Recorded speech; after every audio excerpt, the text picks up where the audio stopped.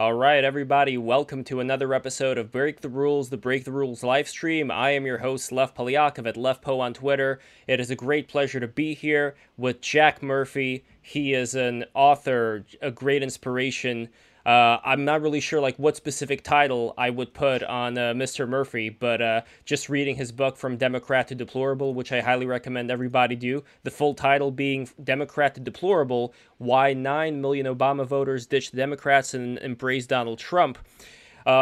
Just that, plus all the things that were in the book as far as how you came about, how you took care of so many kids in D.C. when it came to the charter school that you were operating, and what happened from there. I would definitely love to get into the whole thing with you as far as your men's organization, Liminal Order. So I think there's going to be plenty of wonderful things for us to discuss here. And of course, with us we have Giovanni Penicietti, Bella, and the great Tom Sauer joining us back in. Once and you again, guys, yes, and you guys are friends, right? One of our most controversial guests, believe it or not. Which is so weird because I'm so not controversial. I feel that I am. But the chat always lights up when you're around. It's hilarious. I think I just piss people off because I just break their dreams, I guess. I don't know. Sometimes I break some of their dreams, I suppose. And the rules is we said it. Break the rules. But Mr. Murphy, you've interviewed some of the most prolific thinkers of our time, and you call yourself a journalist, but yet I'm having trouble because you look like a very powerful man. You have the ZZ Top beard, which, by the way, the Dugan interview that I watched when it first came out, you both had the dueling beards length. I loved it. But you don't look like, how shall I put this? As our friend Bronze Age Pervert would say, you don't look like a hideous cryptoid. You don't look like a Dylan Matthews type. You're not a bug man. Bug man, exactly. Yeah. No way. I'm not a bug man. I believe in the sun and the steel. That's why we're here, man. 100%. Yeah. And if all those journalists you think of, if the word journalist in your mind doesn't conjure up somebody with big giant balls and fortitude forever, then we've got a serious problem. And that's just a testament to what you see out there right now. And the weakness, like those losers at the Bulwark today, putting out that huge smash piece on Claremont, 12,000 words of telling everybody why Claremont Institute is awesome. I want to get her on BTR. That would be something, no, to be able to. Not Claire Lehman, Claremont Institute. No. I know. No, I Claire Lehman separately, but in general, I think it would be interesting. Yes. So, Jack, if you were, and we're kind of skipping ahead, but I am curious, if you were to talk with the people who were responsible for this particular article, well, first of all, would they be interested in talking with you? Do you see that there is a divide right now, or are there some people from that side who would be interested in talking with you? Kind of like you were talking about the Bulwark? Yeah, the Weekly Bulwark. Standard losers? No, yes. Man, they left me and Spencer Klavan off their hit list, and I think both of us were just a tiny bit miffed. They went all the way down the list: Anton, Beatty, Ryan Williams.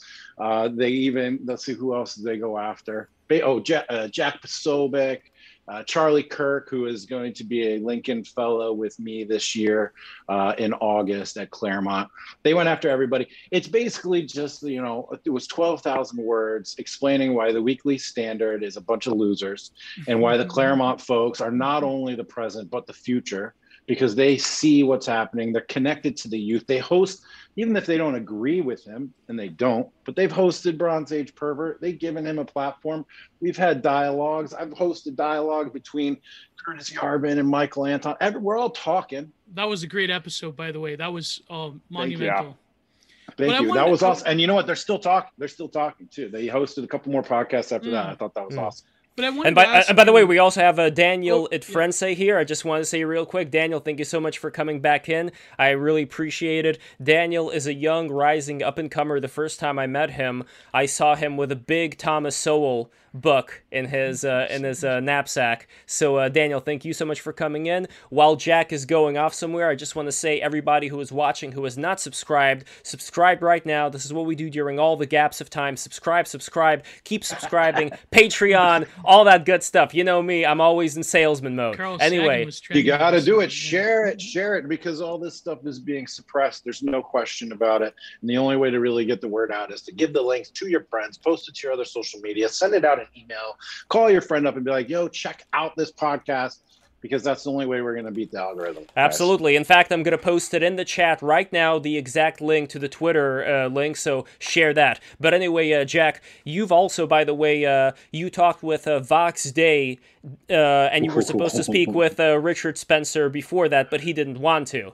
So, well, the first question that I want to ask you, I know Gio has a question too, but I'm really curious about this. When it comes to the people who are interested, even if they disagree with you in actually speaking, versus the people that want to create a big distance and just never even bother engaging. I mean, I guess you could say you saw that with Richard Spencer since he did not want to engage, but do you also see this with, let's say, the people who write hit pieces about you, that they don't want to engage?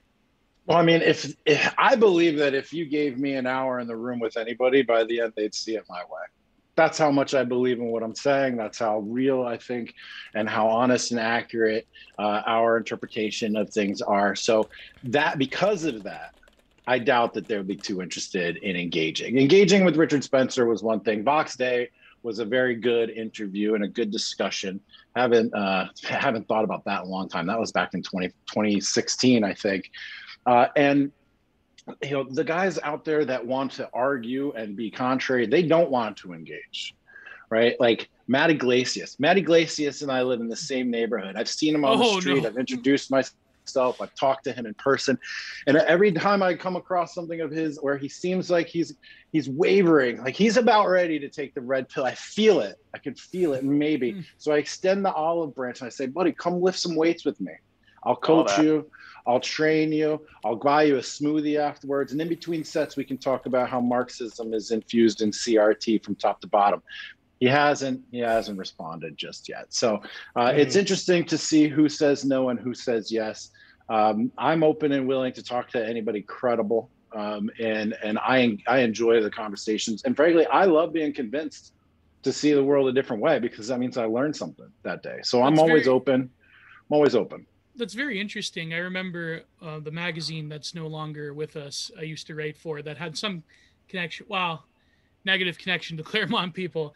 It was called Thermidor Magazine, and we had this one article about Matty Iglesias. It was called Matty Iglesias, American Psycho.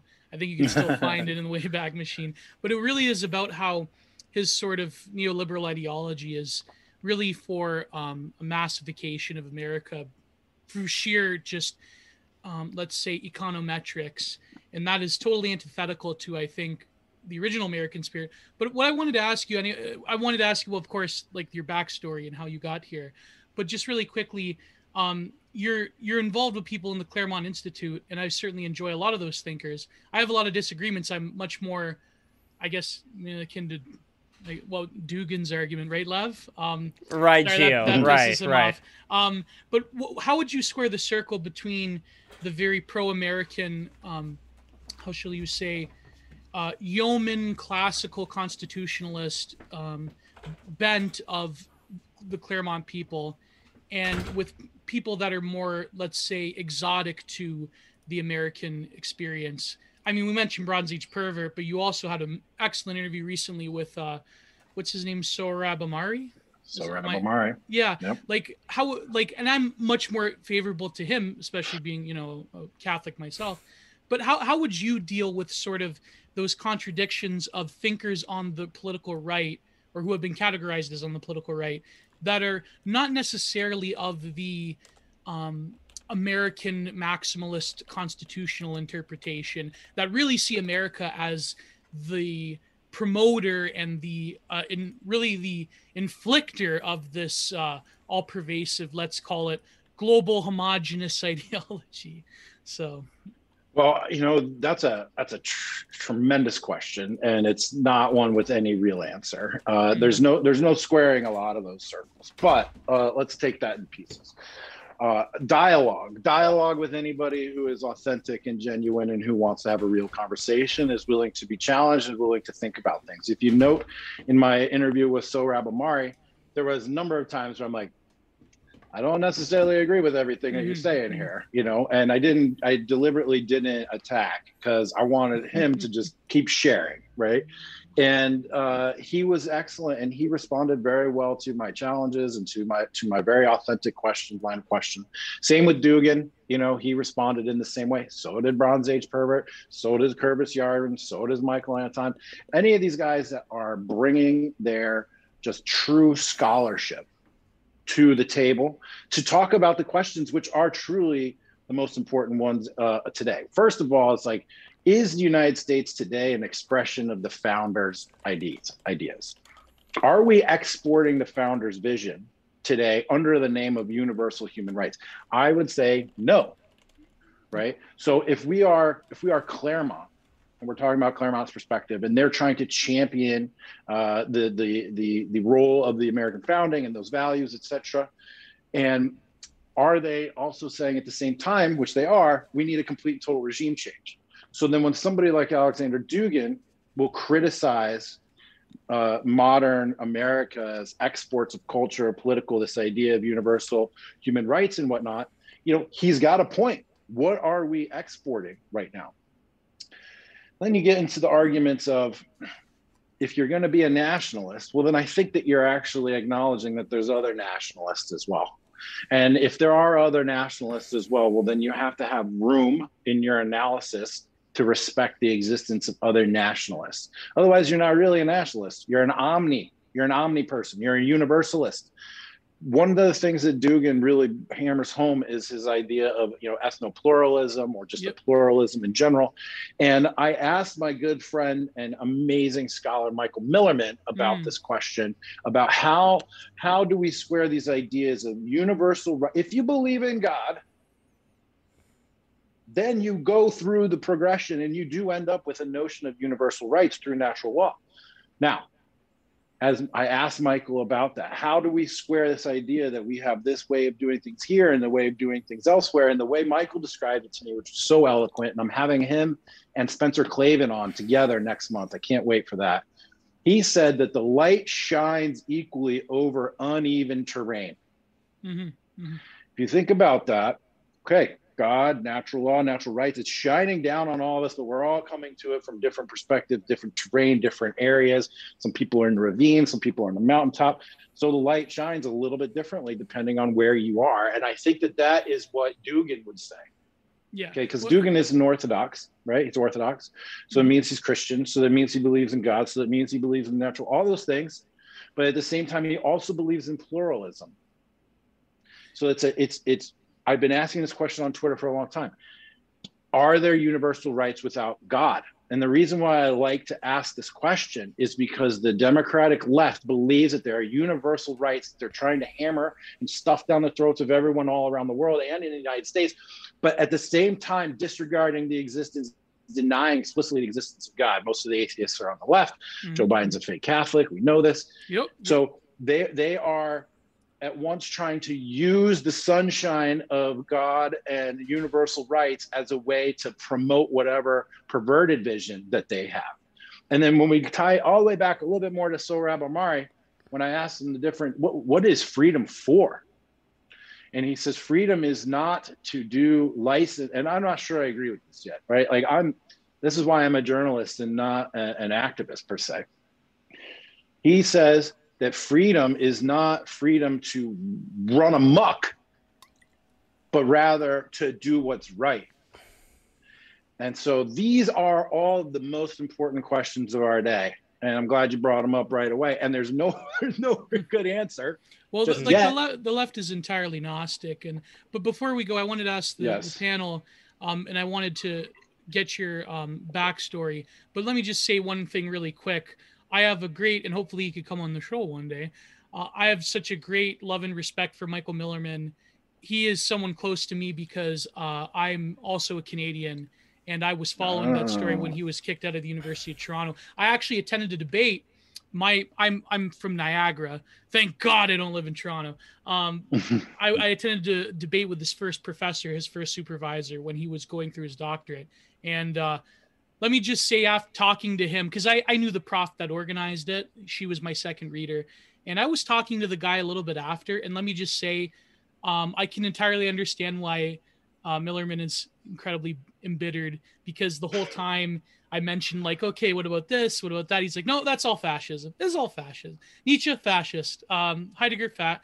Well, I mean, Heidegger, but but maybe before we ask the panelist, Lev, like you wanted to ask about his backstory and how he got here, but because you really you mentioned some stuff in your book, but also on air, like they got you kicked out of a little league game. You were a coach. Not just the game, man. They got me banned from coaching little league altogether.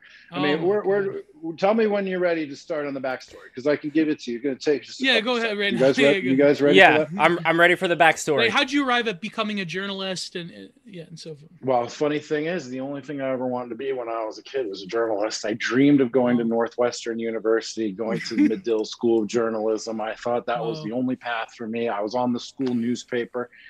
I got fired from my first journalism job for speaking the truth. So that should have actually told me what was coming. Quick little story. I was on the school newspaper. I was an editor. I got hired by one of these local newspapers that has like 20 of them in the area. Got hired to write a weekly update on my high school, right? And it was supposed to just be like, oh, the cheerleaders did this, and the football team did that. And every week I would just fax it in and they would just run it. Well, one day, the principal expelled a kid by setting him up and selling him fake LSD and kicked the kid out of school. And the kid was the A+ student, and he was the leader of the band, drum major. So I didn't like that, man. I didn't like that at all. And so I wrote like 250 words critiquing them. I faxed it in, and I guess no one bothered to read it because they published it. And in this little group of 10 things, all about all these different high schools and how great the cheerleaders are, there was mine right in the middle saying, my school sucks, this is stupid, fascist, probably said something like that. And I got fired, caused an uproar or whatever. So I have I'm not unaccustomed to controversy around the things that I write. But how did I get to be a journalist? Well, I got divorced and I needed to figure out what was going on in the world. And so I just started trying to, like, how do I date? How do I meet girls? This is 2009. 2009, yeah. Yeah, 2009. And I'm like, how do I figure out how to meet girls? So I start doing that. I get into game, start learning about feminism, start learning about radical feminism. And I just keep pulling on this thread, man. Keep pulling on this thread. And I've literally pulled on the same thread all the way to this very day. I keep asking questions and I get a response. I ask another question, get a response. And now we're all the way down to talking about universal rights and God and natural law and stuff, because you have to go all the way through all these questions to get there. But in terms of like my social media persona and whatnot, and my profile online, in 2015 and 14, my good buddy Mike Cernovich came to Twitter. He and I have been friends since like 2010, I suppose. And long before either one of us were on Twitter or social media. And he came to Twitter and he's like, hey man, Twitter's fun, you should check it out. So I created an account, no followers, no nothing. I'm just following along. I'm tweeting to nobody, doing nobody things, writing blog posts that literally 100 people are reading. I'm writing about sex. I'm writing about feminism. I'm being trolly. I'm responding to Milo and his energy at the time, super hardcore trolly, you know. And eventually I was in a picture with Jack Posobiec, Will Chamberlain, Cassandra Fairbanks, Chelsea Manning, okay? The transgender whistleblower, patriot, however you want to look at it, male, who knows what's going on there. And we were just having fun. We just were socializing. Cassandra knows a bunch of people. She invited Chelsea out. We went and did an escape room. That picture, put that aside in your mind for a second. That picture laying dormant for months. A Night for Freedom in 2018, January, New York City. Chelsea Manning, Mike Cernovich's party. Chelsea Manning shows up and everybody freaks out. There are journalists from all over there. There's Antifa outside getting arrested, assaulting people. There was an assault at that party that were the guys in prison. Okay, prison. And it was a huge event and there was all kinds of energy there. And Chelsea was there and the left freaked out that Chelsea was seen at a, alt-right, whatever, hardcore right event. So nothing happened. I'm coming home from New York to DC on Sunday. I start getting all these texts. Are you a Nazi? Are you a racist? What's going on? Like, what are you talking about? Well, it turns out that picture got unearthed. It got sent to can we cuss on this one? Got sent to effing Yasher Ali, who without Yeah, any you can regard, you can cuss. without certain any gamer words try to avoid, but yeah, swear words you can do it. Yeah. Yeah. without any fucking regard for anybody in the picture, civilians, bystanders, or whatever, he tweets it out to his 500,000 people. This guy who's all against cancel culture and respects all people and elephants and everything. Fuck that guy. He tweets it out to 500,000 people, Huffington Post, and before you know it, everybody in my life knows about it. They think I'm a Nazi and a racist. So that's Sunday night. I'm getting personal calls and texts. Monday, Antifa picks up on it. They saw the picture of me with Chelsea. There was numbers above all the heads of us in this picture, above Jack, above Cassandra, above Will. These are just my friends. I'm not involved. I'm not a public figure or anything at this point. And above my head was a question mark. So Antifa's like cyber shock team went on the prowl. They backtraced it however they did. They figured out who I was, found out where I worked, and on Monday ran a coordinated social media assault on my employer, calling me a Nazi and a racist. I'm an associate. They said I'm associate of Jason Kessler and Richard Spencer, which is all lies, obviously. And then I got suspended, and there was a fake investigation, and I got fired a few months later.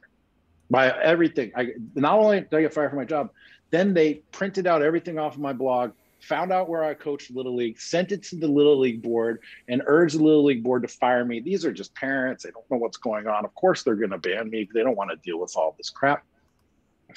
And that was the end of my Little League coaching, which had been going on for 4 years. And, it was a great time with my son. And that was it. I got fired. I got shamed. I got named. I got shunned. I got exiled. I got banned from coaching Little League. I had no income, no job, no prospects, no nothing. That's me, January to June 2018. It's a dark time, guys. That was a dark time. But wait, they called you a Nazi, but aren't you you and Lev both share a... Yes. Well, your father's line is Jewish, your mother's line is Irish, and you even talked about in the book how you would celebrate both like Irish festivals and Jewish holidays. And I mean, that's another question I want to get into a little bit later. Like, where do you see culture playing a role in, let's say, a much more multicultural society in certain respects? But before that, I want to get to another firing that occurred even before that with the charter school that you helped form and, guide all these kids. And eventually, these ladies, I mean, man, I wish Hotep Sophia was here because she was from the DC scene. She knew all these, Game of Thrones tier women who occupy various positions in the DC machine that are all connected, that all help each other, and that they're serious business, these ladies, and they strike at idiots is what they are, man. They're our board of this. I was hired to turn around a charter school. I was hired to turn around a couple actually because I was good at it. I was turning around this charter school. It had been like 3.9 years of a 4-year plan. We were 95 yards down the field, ready to finish off the whole turnaround project. And they were like, oh, this doesn't look so hard. Why don't we do it? We need to have a person of color out front. We need a woman out front. We can't have this white dude out front. The school's 100% black. All the staff and I had a great relationship. I loved the kids. I loved everything about it. But they wanted to have a woman or a black woman. And in fact, they ended up hiring a black lesbian woman to replace me. Oh, that's 3 points right there. That's I know, right? I know, right? And so they concocted a story that I had created a hostile work environment based on race and gender, and that I was being all kinds of exclusive and discriminatory and all that. When ironically, the first day I showed up to work there, I was hired as a CFO. The executive director at the time handed me a pamphlet that said, "Here's how white people communicate. Here's how black people communicate. You need to learn how to communicate like a black person." That was day one. Okay. So that's so racist, by the way. The idea that black people have to communicate in a certain. There's the white voice, Lev. The white voice. Well, actually, I'm curious. Like, I want to ask. Violence. Yes, I want to ask Daniel. Like, what has been your experience? I mean, you're relatively younger than a lot of us. What has been your experience when dealing with similar things that Jack is talking about? Like, would certain people assume that there has to be like a black voice versus a white voice, and there has to be some kind of a differentiation in terms of like how black people are supposed to act or talk, and like what has been your experience when it comes to any of that stuff? Very interesting question. And in my personal experience, I've gone to school in two completely different neighborhoods. I went to a charter school myself for elementary and middle school. I go to Uncommon. I went to Uncommon schools in Brownsville, one of the most dangerous neighborhoods in Brooklyn, and now I go to Brooklyn Technical High School, a one of the nine specialized high schools in New York City in Fort Greene. And so I've experienced, I guess, all of Brooklyn, the wealthy and the poor. And I would say that the students in the charter schools is pretty much 100% black, a few Hispanics here and there. It was so black that the only Hispanic in the class was regarded as white. I'll keep it there, right? And yeah, it is a problem. I would say it is a problem. Black students erroneously assume that if you speak proper English, that you're speaking the white way, and that harms Black students who are meticulous in their studies. And the fact that it happens in charter schools as well goes to show how deep this problem is. Because if this is happening in a charter school where the students are more meticulous, they're more meticulous with their work, they're studious, right? Charter schools, they don't choose anybody to be a student, right? There's a wait list for a reason, and they choose very hardworking students. If the hardworking students think speaking properly is speaking white English, then the Black community has a serious problem. Being able to speak the white way or to speak proper English is really actually being able to articulate the ideas that you want in the manner that you want it to be articulated in. Like when you articulate properly, the English language isn't something that has been prescribed from above per se, right? It's been developed over thousands, way more than thousands, but over many years, many centuries. In order for you to postulate whatever idea that you want without being hampered or without being, and I'm experiencing this right now, right?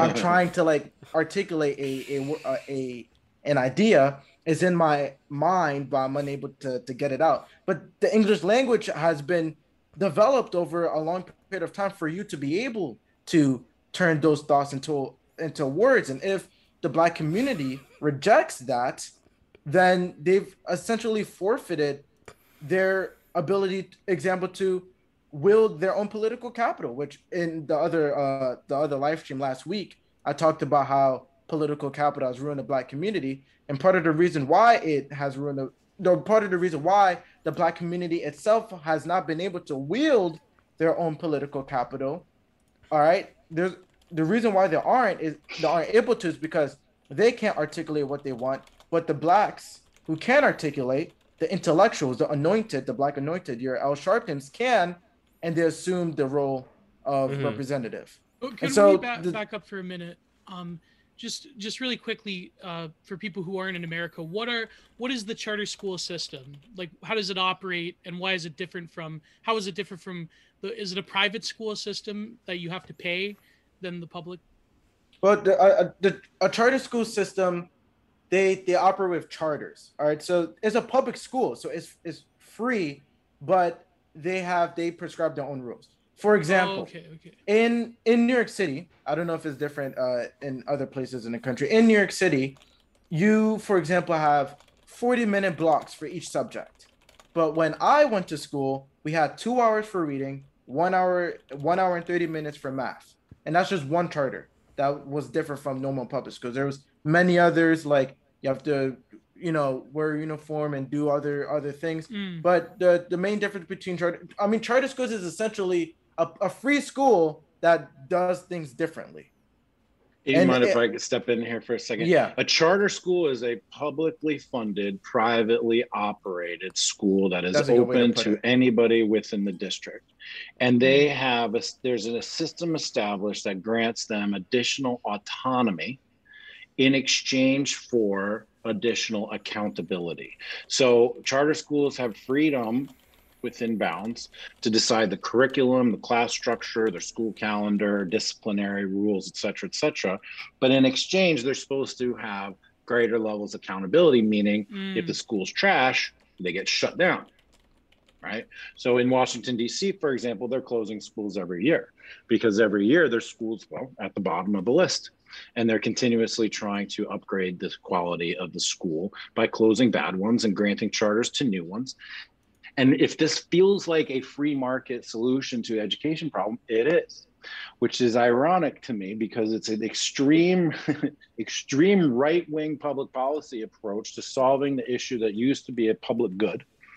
And then in DC, it's become a civil rights matter because the schools in DC for African Americans were so poor and still are so poor. And this is the argument. So charter schools are meant to free up the kids from their crappy neighborhood school, give them the choice to get into a school that's going to operate in a way that serves them. It's results based, in other words. It's supposed to be. But they start skewing the results in order to save schools and hide the achievement gap and all of these things. And we can get into the nitty gritty on that if you want later. But the general idea is autonomy for accountability. And in the district, it's completely staffed with social justice warriors, CRT freaks. Like when Trump won, they closed the building, the central office that regulates the schools. They shut that down. They brought in, therapists and crisis counselors and all this just because Trump was elected. So there they are, this crazy left-wing SJWs operating in a system designed to be extreme right-wing market-based solution to a public issue, a public good. And we're seeing today this pushback against school choice from all over the board, saying it's now a right-wing issue because they're trying to, inject their white nationalism or their white Christian nationalism, and they're trying to segregate and whatever. When the fact of the matter is that this stuff was started. This stuff was started as a way to free poor urban students from their terrible urban schools and give them a chance to succeed. And now it's being pilloried as a white nationalist, whatever, Nazi approach. But we all know that that's all bullshit.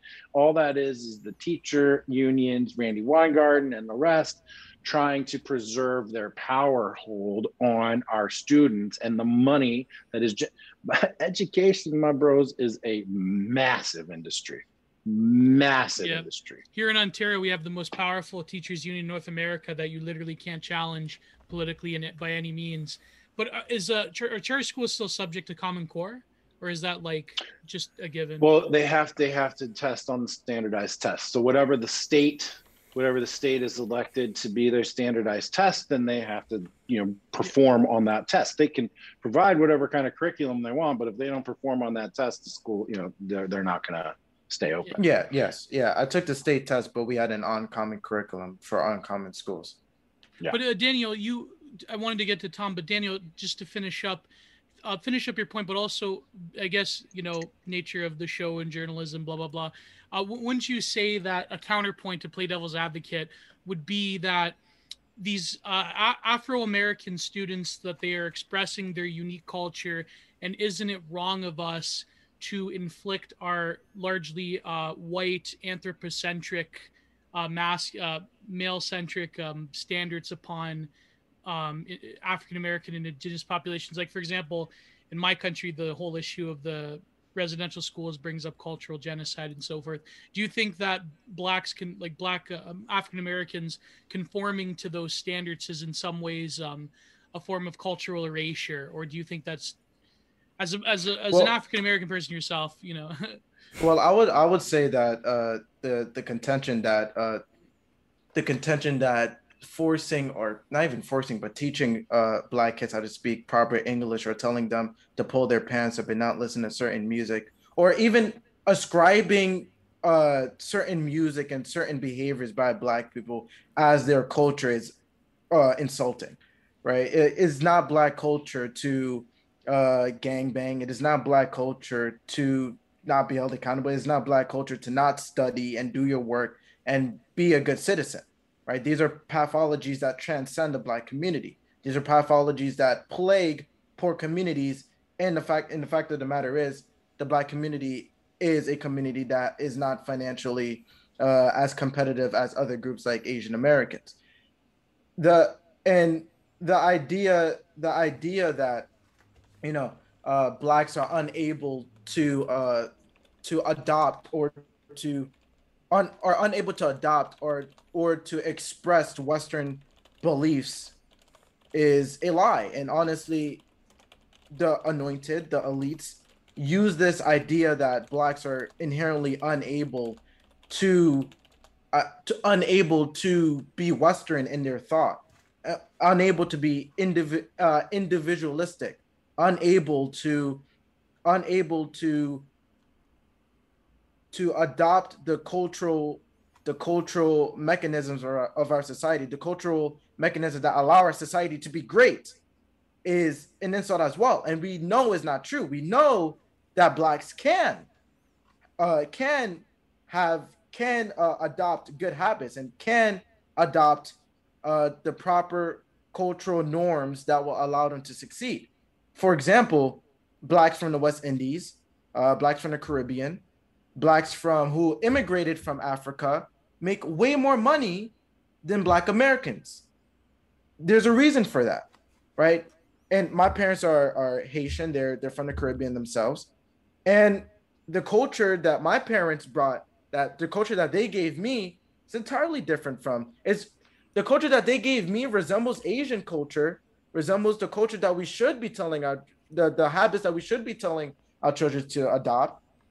Their culture resembles that more than Black culture, right? For example, my parents are devout Christians, very devout Christians, right?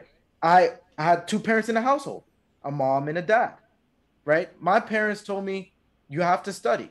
You have to do well. You have to study for this test that will get you into one of the specialized high schools in New York City, right? Well, they'd probably say that that's all white. They probably say that, right? Yeah, like those Chris Rufo, those manuals he gets his hands on that say things like, what was it? Being on time is white supremacy. Well, make no mistake. Yeah. Ascribing Western culture, Western ideals to whiteness is a way for them to dismiss the entire Western canon as racist. Let's call it what it is, right? And you don't even need to ask Caribbean Blacks or African Blacks whether they think being on time is a good thing to do. Normal Blacks, like Black Americans whose ancestors were slaves, will tell you the same thing. Black Americans will tell you, we shouldn't really be shooting each other in the streets, right?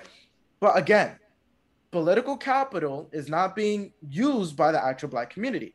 If it was, then we wouldn't be defunding the police in 2020, right? Because all four boroughs, except for Manhattan and the wealthy parts of Brooklyn, your Park Slopes, your Brooklyn Heights, all those wealthy areas in Brooklyn and all of Manhattan, while they voted for the defund police candidates, guess who voted for the pro-cop candidate? South Bronx, all of Bronx, really, right? Queens, Brooklyn, all the other four boroughs voted for a pro-cop candidate. There's a reason for that. But Blacks are not using their political capital, and it was frankly a mistake to pursue political capital rather than economic capital, as I said last week. So what I want to get to right now is, speaking of culture, when I was mentioning the Jewish-Irish connection, and I always talk to Gio about the Jewish-Italian connection. So many Jewish people and Italian people marry each other, and I think that's a wonderful thing, because they do have a lot in common. But you were describing all these various festivals that you celebrated. Today, I'm not sure how many people are even celebrating festivals in general. And as far as what exactly people are spending most of their time doing, my concern is that people becoming so derooted from anything that's more than just some petty self-satisfaction that they would experience, on the internet, that being the future for a lot of people, the bug man as we were referring to before. How exactly would we be able to have a good balance between setting an example for people to follow, where sometimes they'd have to be nudged to following that, to, becoming part of something bigger than themselves, but not succumbing to a kind of totalitarian dictatorship in the attempt to bring that about? Because if you're going to say that, well, the only way to get people to do so and so is to force them, I'm sure there's going to be a lot of people coming out of the woodwork who are going to be saying exactly that in the future. And I'm not sure if their actual, how that's going to be implemented is going to be what the people think it's going to be like. But I'm curious, Jack, where do you see the balance between getting people to look at something bigger than themselves while not enforcing it from a top-down totalitarian stance? Well, again, you've asked the question of the day, my friend. In a society that's designed to be free, John Adams very clearly said that a free society like ours requires religious and moral people. Take away the religiosity and the morality, and what do you have? You've got what? Just a den of iniquity, as it were. And that's where we're headed. And with all the guardrails removed, and even, I remember when Jordan Peterson brought up the notion of culturally enforced monogamy, and everyone freaked the fuck out. Enforced monogamy. It was a solid month. Yeah, it was. Right. Oh, enforced monogamy. Culturally, what does that mean? Fascism. No, actually, it's your mom and dad being like, yo, we didn't get divorced. You should get married and have kids. When are we getting grandkids? When are you getting married? That's culturally enforced monogamy. Jiminy Crickets, people. And then also you've got the church and you've got other places. I've started changing my JCs around, by the way. It's been a thing. I noticed how much I say it, and now I'm like, I don't say it anymore. So Jiminy Crickets on that. Yes, but how do you enforce the cultural enforcement though? That's the big question. America is a unique country in the sense that there's two layers to the American experience. There's the relativistic layer and the absolutist layer. And the fact of the matter is, in America, the absolutist layer does not overtake the relativistic layer. Now, how does this play out? Well, in a relativistic layer, you have your different foods. Like, for example, in New York City, you can go get Thai food, and you can go get halal food and whatever, and you can go get this and that.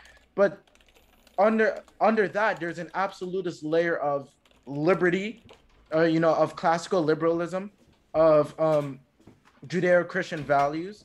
And you see this, when immigrants come over here, they subscribe to classical liberalism and Judeo-Christian values while maintaining the more relativistic parts, while maintaining, the foods that they eat, for example. And that would manifest itself as a more relativistic layer. And so what we see today is a left that is attempting to absolutely remove the absolutist layer that keeps us together. The absolutist layer functions as glue, right? All right, we're able to eat so many different foods. We're able to listen to different musics, all these different things, experience different cultures. But what keeps us together is the idea of natural rights, the idea that truth trumps all, a very important Western motif that has been subverted by postmodern philosophies like critical race theory, for example. Mm-hmm. Right? The left right now is attempting to essentially destroy that glue. And once you destroy that absolutist glue of classical liberalism, truth as first priority, Judeo-Christian values, you're left with different cultures floating around. And the natural result of that is conflict. And so what we're going to see in the next few years is an attempt by Americans to re-strengthen that glue.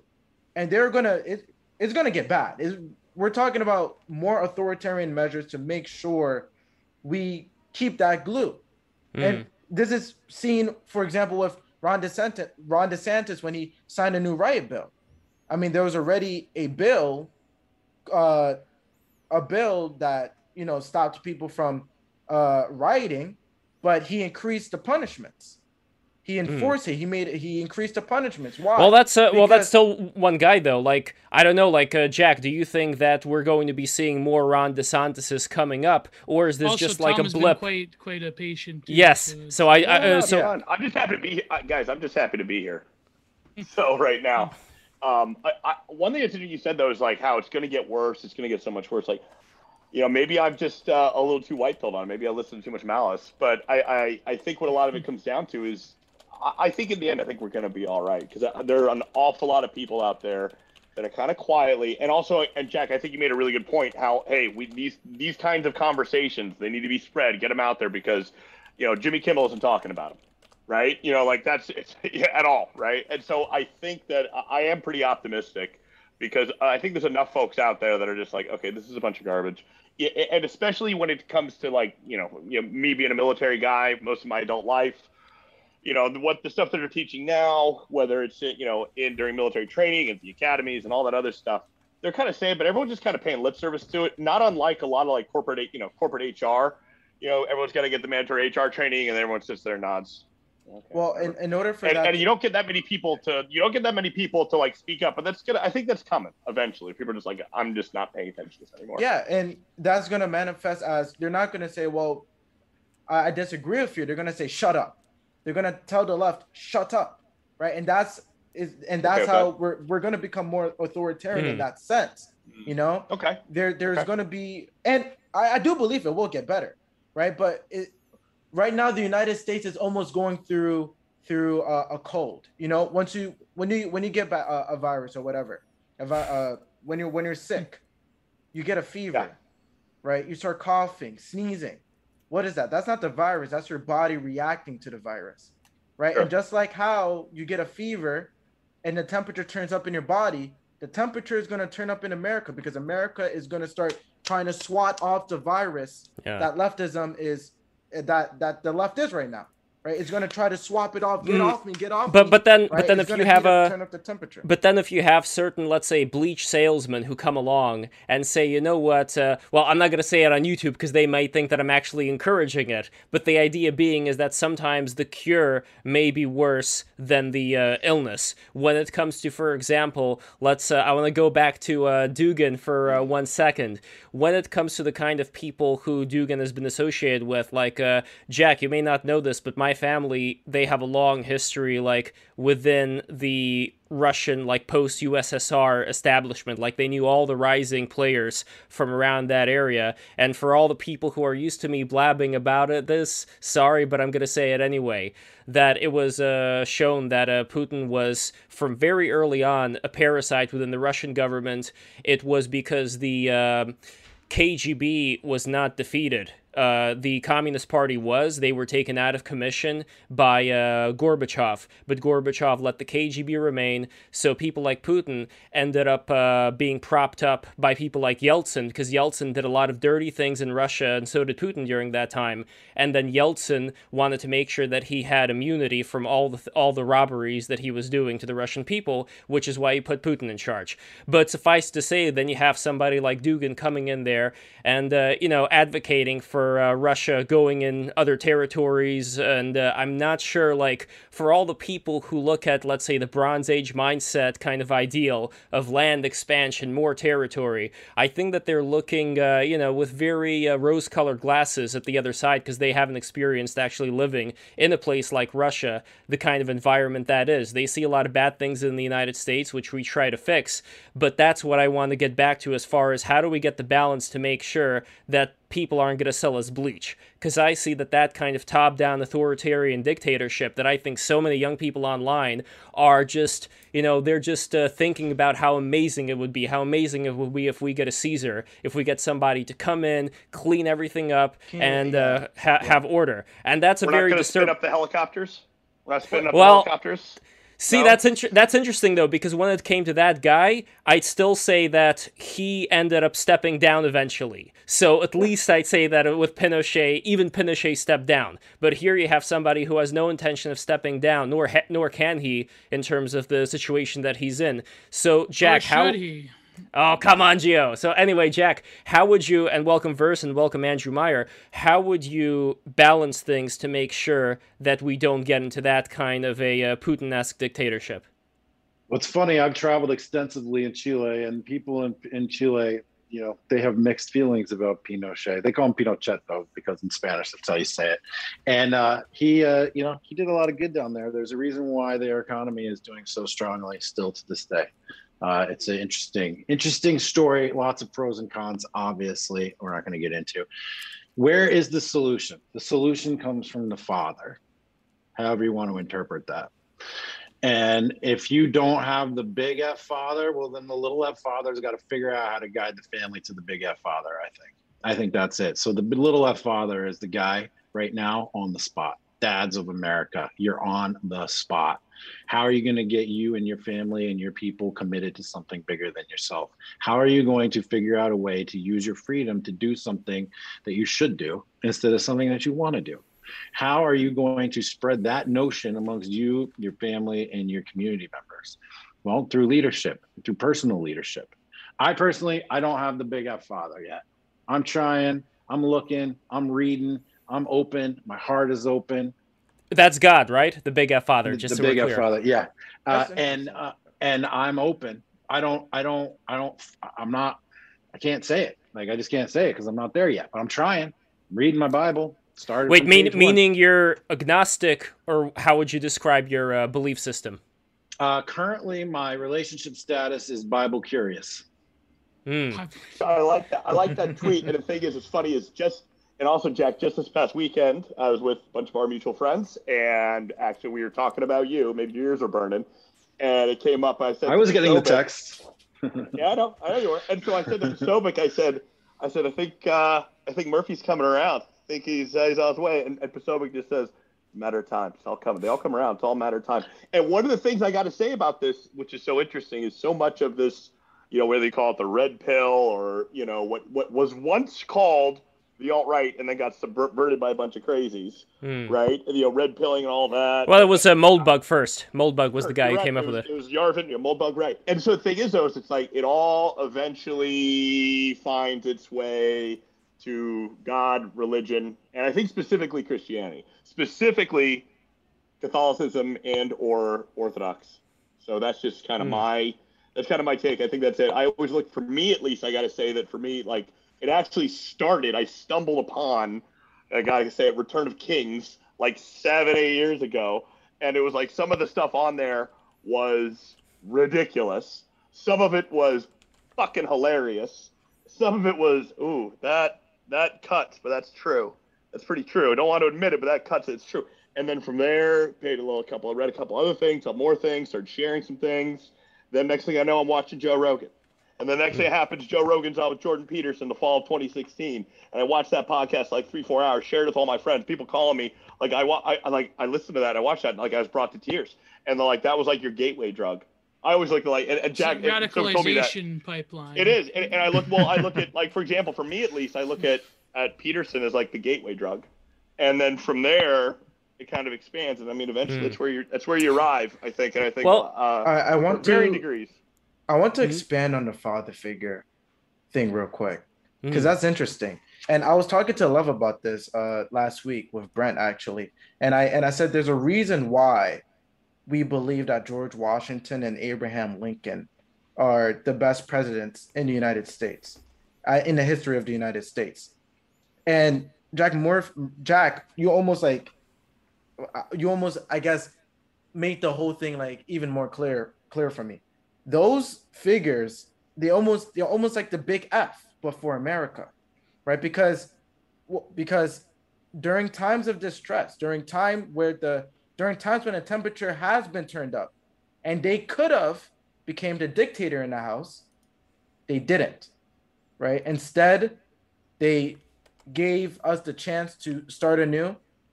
For example, George Washington, every single time when a new nation is founded, the first leader has to set a great precedent. George Washington was just able to step down. He could have kept the power. He could have done something to increase the power he had, but he stepped down. Abraham Lincoln, he suspended habeas corpus, right? Shut down freedom of speech, the press.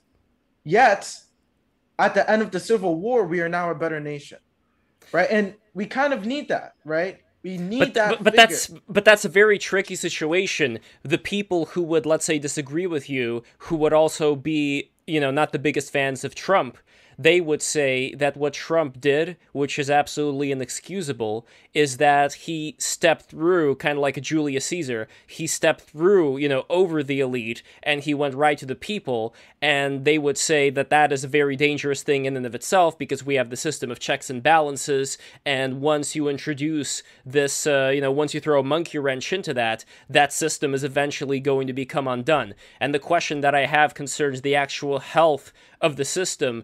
keeping in mind, again, other countries around the world, like how awful is the system versus in other places. But also, Jack, a question to you.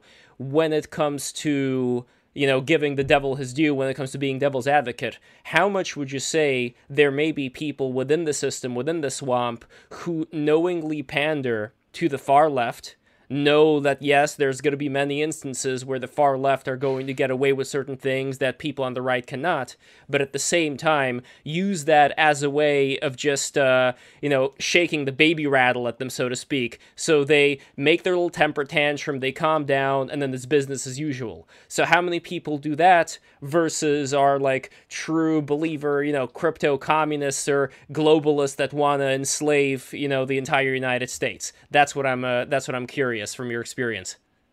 Everybody on all sides pander to the money, dude. There's no left and right issues on money. It's one big giant corporate unisex party.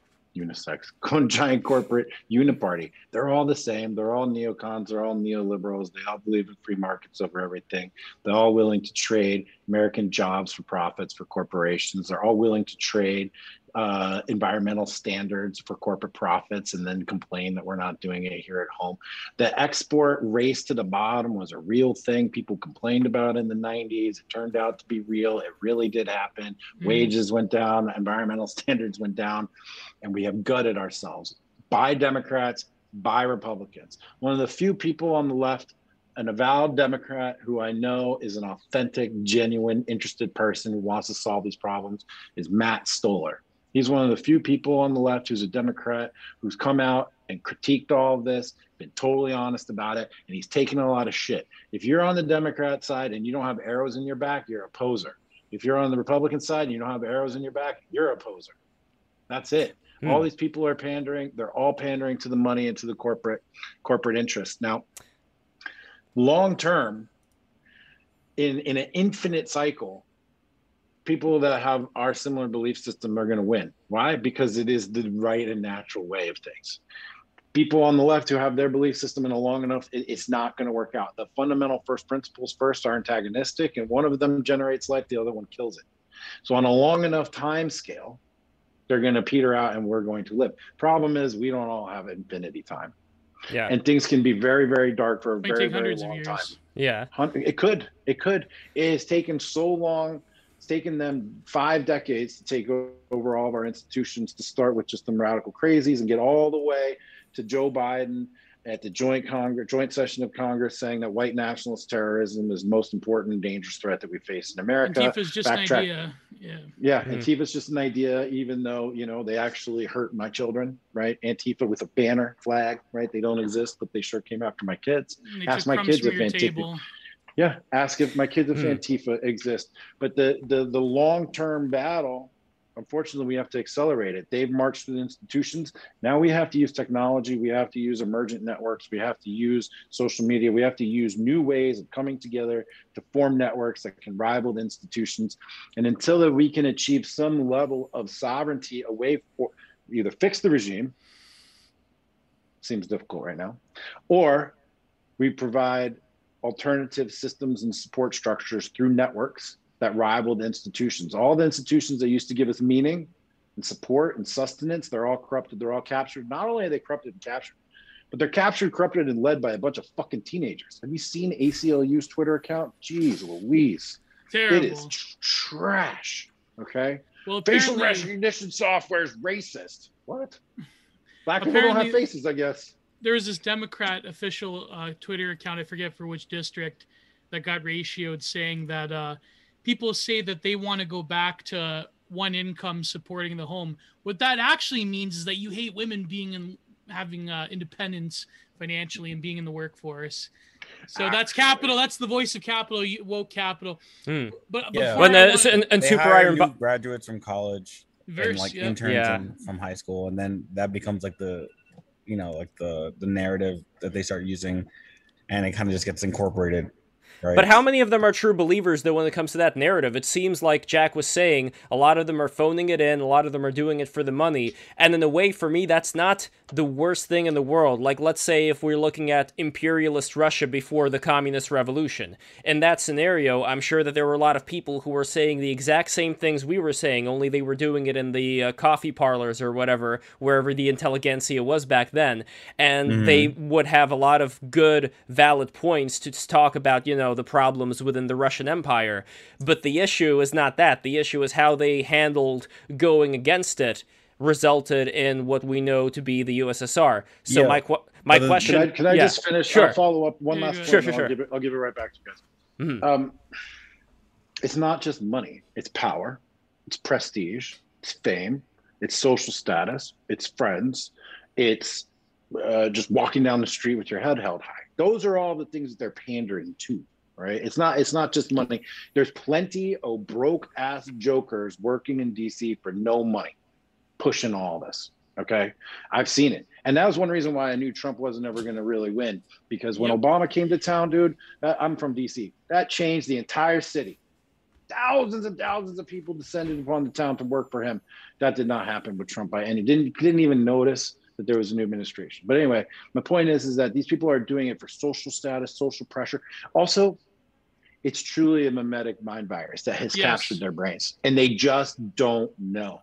They are ignorant foot soldiers. They're dissociated from the actual truth. They're living in a purposefully inserted alternate consciousness where they're worried about race, they're worried about this, they're worried about that, they're worried about Nazis and fascists and all these things, when all that's really going on is they're distracted. They're meant to be distracted so that you can be pawns, tools, foot soldiers, good little consumers, and to prop up the uniparty that's meant to extract maximum resources from all of us. And it's a moralism as well that's detached. Oh, go ahead, Vic. You also have to consider that even if the higher ups aren't true believers, and like I know that you made the point about like the parlors, right? And people were able to make zines and do like different magazines or whatever and create kind of like social movements. But now like that 20-year-old can accidentally create via technology can legit make a like massive change in policy and whatever just from like a TikTok or from a tweet thread, right? So like, and who knows if there's algorithms behind it that exactly, and there's like Google can suppress speech and they can make real societal change just from them just trying to virtue signal because of the way technology works. So they don't have to even be true believers. It still changes the landscape. Well, I guess the question there was a quote somebody wrote favorably towards a point that I was making earlier. It went something like, before you tear down the fence, think about the reason why that fence was put up in the first place. And in this case, the fence would be this idea of there being this a group of elites, however you want to call them, who set a certain tone for the country. And while being able to criticize all the bad and horrible aspects that we're seeing in them today, my question again goes back to, if we're not just talking about creating an alternative elite that would function in a better way, if we are talking about, let's say, something more drastic like a revolution that occurred in 1917 in Russia, my concern is that people may be very giddy at jumping the gun at supporting that just because they're so bored and sick of whatever the system is today. So I want to make sure that doesn't happen either. So I'm curious, Jack, what your thoughts are when it comes to that. The system has to fail them first. The system hasn't failed these people yet. You know who's going to be on the forefront of this are going to be teenage girls looking up at 38-year-old single women bitching about there's no good men left. That's where real change millennial is women in a few years. There you go. The system is failing women by pointing them in the wrong direction, removing the guardrails, saying go do all these things, go act like a man, go fuck like a dog, do all this shit. And now they're going to suffer the consequences of it very visibly, okay? And that's when the younger generation will be able to look up at a signal that's not words, that's not writing, that's not social media, it's just like, fuck, dude, Aunt Margaret, her life sucks. I don't want that. Sometimes what did she do? With dogs. She did that. She did that. Fuck that. I'm not doing that. Right? Exactly.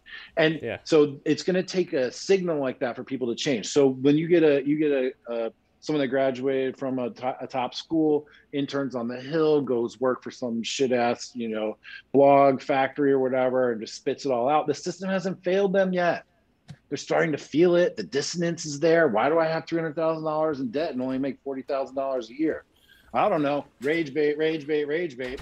But eventually, when it comes home, these kind of things, these ego attachments to a worldview, they're very difficult to dislodge. And generally speaking, and in my personal experience, with me personally, it took personal crisis, actual crisis, where not only was I desperate enough to think about a new option, was I humble enough to accept a new option, but then courageous enough to take steps down that new road. All those things have to line up before somebody's going to just expel this ego invested mind frame that they have. They invested their education, they invested their time. Consistency is one of the most persuasive things in human behavior. People like to do the same thing over and over again. It's one of the fundamental elements of sales. That's why if you get somebody buying $1 product, you can sell them a $10 product, you can sell them a $1,000 product. Very easy, because they like to continue doing what they're doing. Justifies their past behavior. Breaking that cycle is no easy task. And I think it's going to take something like looking up at the generation in front of you and be like, I don't want that for my life. And subconsciously absorb those signals and then decide to make change. I think as bad as that might be, and I agree with you and everything, like when you guys see especially young women like looking ahead and seeing like, well, I don't want to be like Aunt Margaret, like what you just said. But, I don't know, I was a history major. One of like the big overarching themes is that what brings about revolution, wars, all this crazy stuff, and you see through history. And I think it still could be on the horizon as well. It's economic instability, right? So when people are living in an economically stable environment, they're far less likely to start breaking shit or going to war. And I think like right now, and like what you exactly said, Jack, is like, is the system hasn't failed them yet, right? Oh, I'm only make $40K a year, but I'm $300,000 in debt. But hey, they're still paying the rent, right? Like they still have their iPhone, they still go shop at the Whole Foods, right? Like things are okay right now, even though I can't afford, I might not be able to afford a house yet, I shouldn't get married yet, sir. But like I think if we do see a massive economic collapse or really serious downturn, and like what are other really bad regimes that occurred during, really bad economic times. That was 1930s in Germany, 20s and 30s in Germany.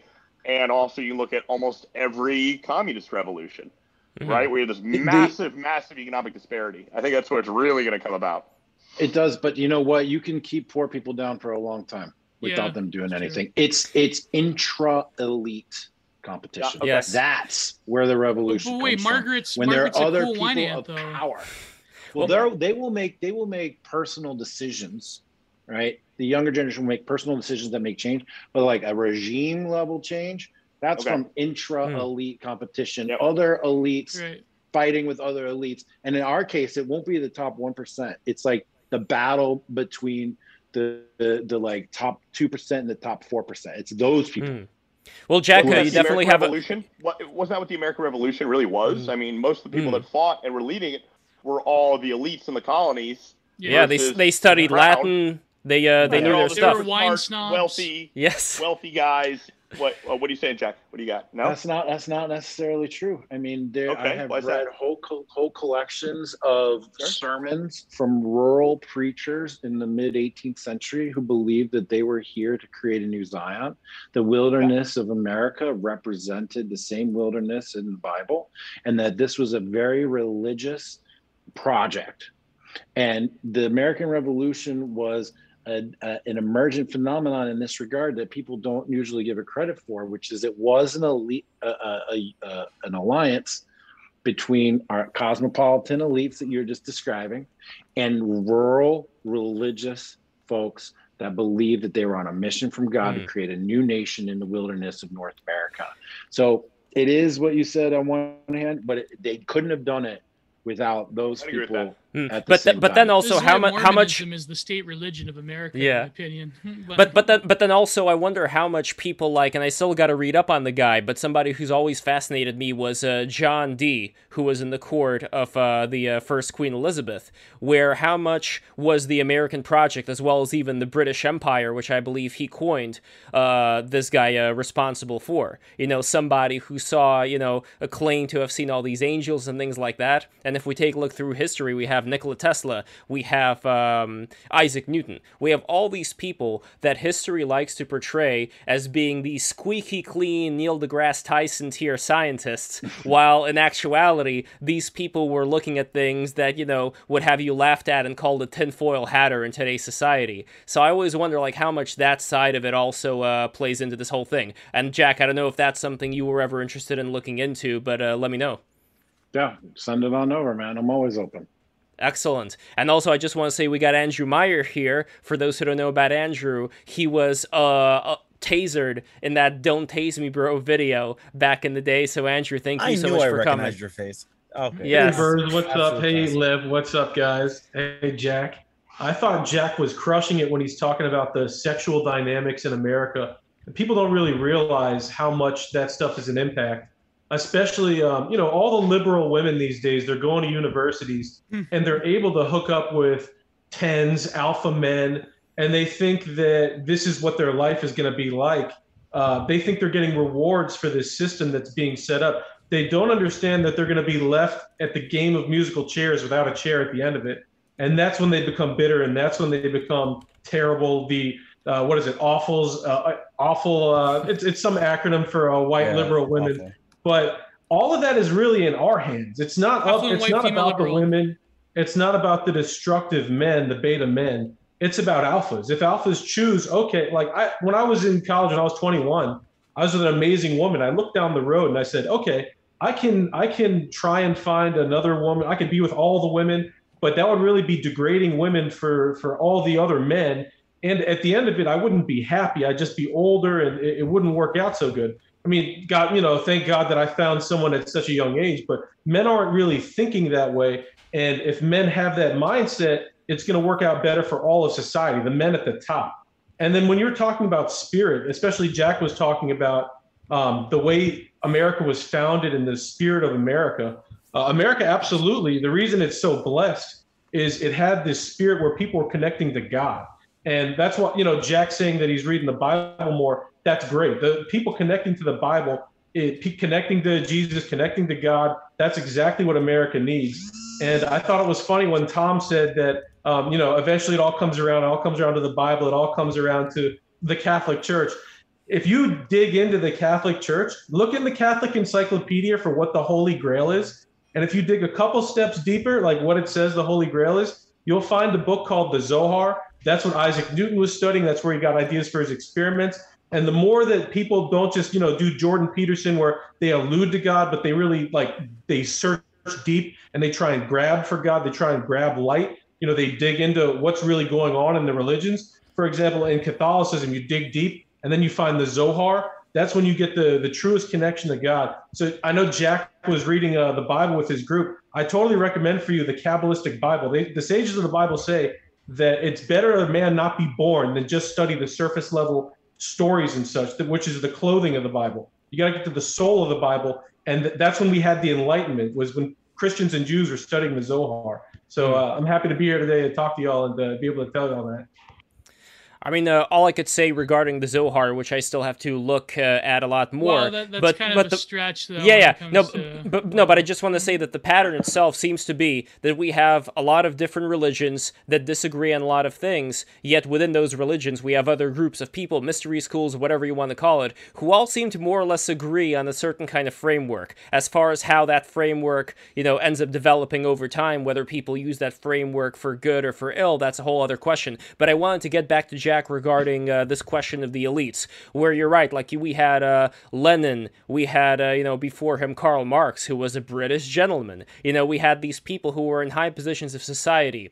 As far as what you see today, Jack, who the new intellectual elites are, who are, let's say, at the same level, because the one thing that, let's say, people find distasteful about somebody like Trump, regardless of any good things people may find in the guy, one of the things that keeps being brought up is how very tasteless the entire image is. Just this guy with this, stupid gold elevator and the room and all that stuff. And they look at people, back then, like Aristotle, like Plato, all the great thinkers. You don't even have to look that far, like Wittgenstein, just like people who you would look at back then as being like the paragons of intelligence. And when they're looking today, it's like, who do we have? Like, who are the paragons of intelligence who aren't just, because there's a lot of people who are great salesmen. There's a lot of people who would take certain ideas that were developed back then and kind of repackage them in an easily digestible way. But that's not the same thing. I don't think those would be the same people who would be able to lead us towards something greater. So I'm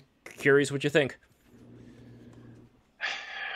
Anybody whose name we know right now probably isn't the guy.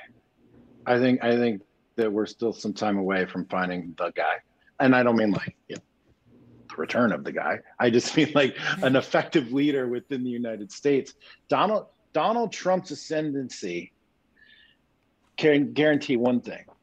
People are desperate. Okay.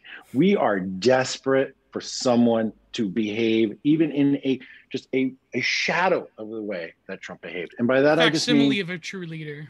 Yeah. Even just by just being aggressive, well, he wasn't even aggressive enough. Just by even being a nationalist. Well, he wasn't even nationalist enough. He wasn't so many things, but he was like a small step in the direction that we kind of feel like we need to go. Now, I am a little, I don't know, sad. Sad is not the right word. A cult of Trump is bad, okay? And anybody who knows me, anybody who knows the guys that I hang out with, none of us are Trump cultists. We're very able to say Trump good, Trump bad, you did good, you did bad, criticize them, even guys in the administration, all of our folks. That being said, we need someone else more like Trump. The Trump 2.0 version, I don't know who that is just yet. But what's interesting is like Trump is still a product of the old way of status and power building. There is a new system of status and power creation underway. We're participating in it right now. And it's going to take some time before this new field bears a fruit. And I think it's going to happen. Time. We have to continue on this process. We have to continue having these conversations. We have to continue elevating some people, and they may or not work out. Elevating somebody else, they may or may not work out. But Trump showed us that we're desperate for a counterbalance to what's happening on the left. And the red pills in America are being spread every day to CRT through kindergarten and into dining room tables. So that's going to just increase more demand for this alternative voice that will, as of yet, hasn't necessarily revealed itself. There's no one out there right now where I could just be like, this guy. But let me ask you, why is there such an inability? And I want to ask you and Verse this, because Verse, you also have experience in this area. Why do you think it's so difficult for people of our persuasion, let's say, to mount a significant sort of rallying point around maybe someone or a group? Or do you think that the problem with the right is that there tends to be just a fragmented cult of personality upon a cult of personality? And then there's, of course, the accusations, the sort of like panopticon that everyone's a fed, right? Although some people are feds, by the way, some people that we mentioned in the stream. But do you think that... Speaking of fed, by the way, I'm going to be feeding myself over here. And by the way, speaking of feed, Sneed and feed those super chats. Anyway, go on, Jack. Yeah. No, like, why do you think it's like so difficult to find a proper leader? Or is it that we haven't found an effective way to spread sort of, to use a totally like Deleuzian, like biological metaphor? You mentioned viruses and mimetic contagions. Why can't we spread our own sort of escape variants, put it that way? Because I know it's topical in the news. By the way, it's total bullshit. But anyway, variants. Why can't we find our own escape variants that can sort of Takes time. Yeah. I think it takes time. I think that takes time. We're all just awakening. Most people, right? Most people are just waking up. It's gonna take some time. Anybody who wants to be the president is corrupt in my mind. What we need is, we don't need a Caesar. Sorry, Curtis. Curtis Yarvin sitting around saying, don't do nothing. Put your hands up, get down on your knees, wait for this thing to collapse as quickly as possible so that we have the environment to bring in the king. Okay. That's basically what he's been arguing over the last few months. And maybe I got that wrong, but that's the general gist that I've gotten.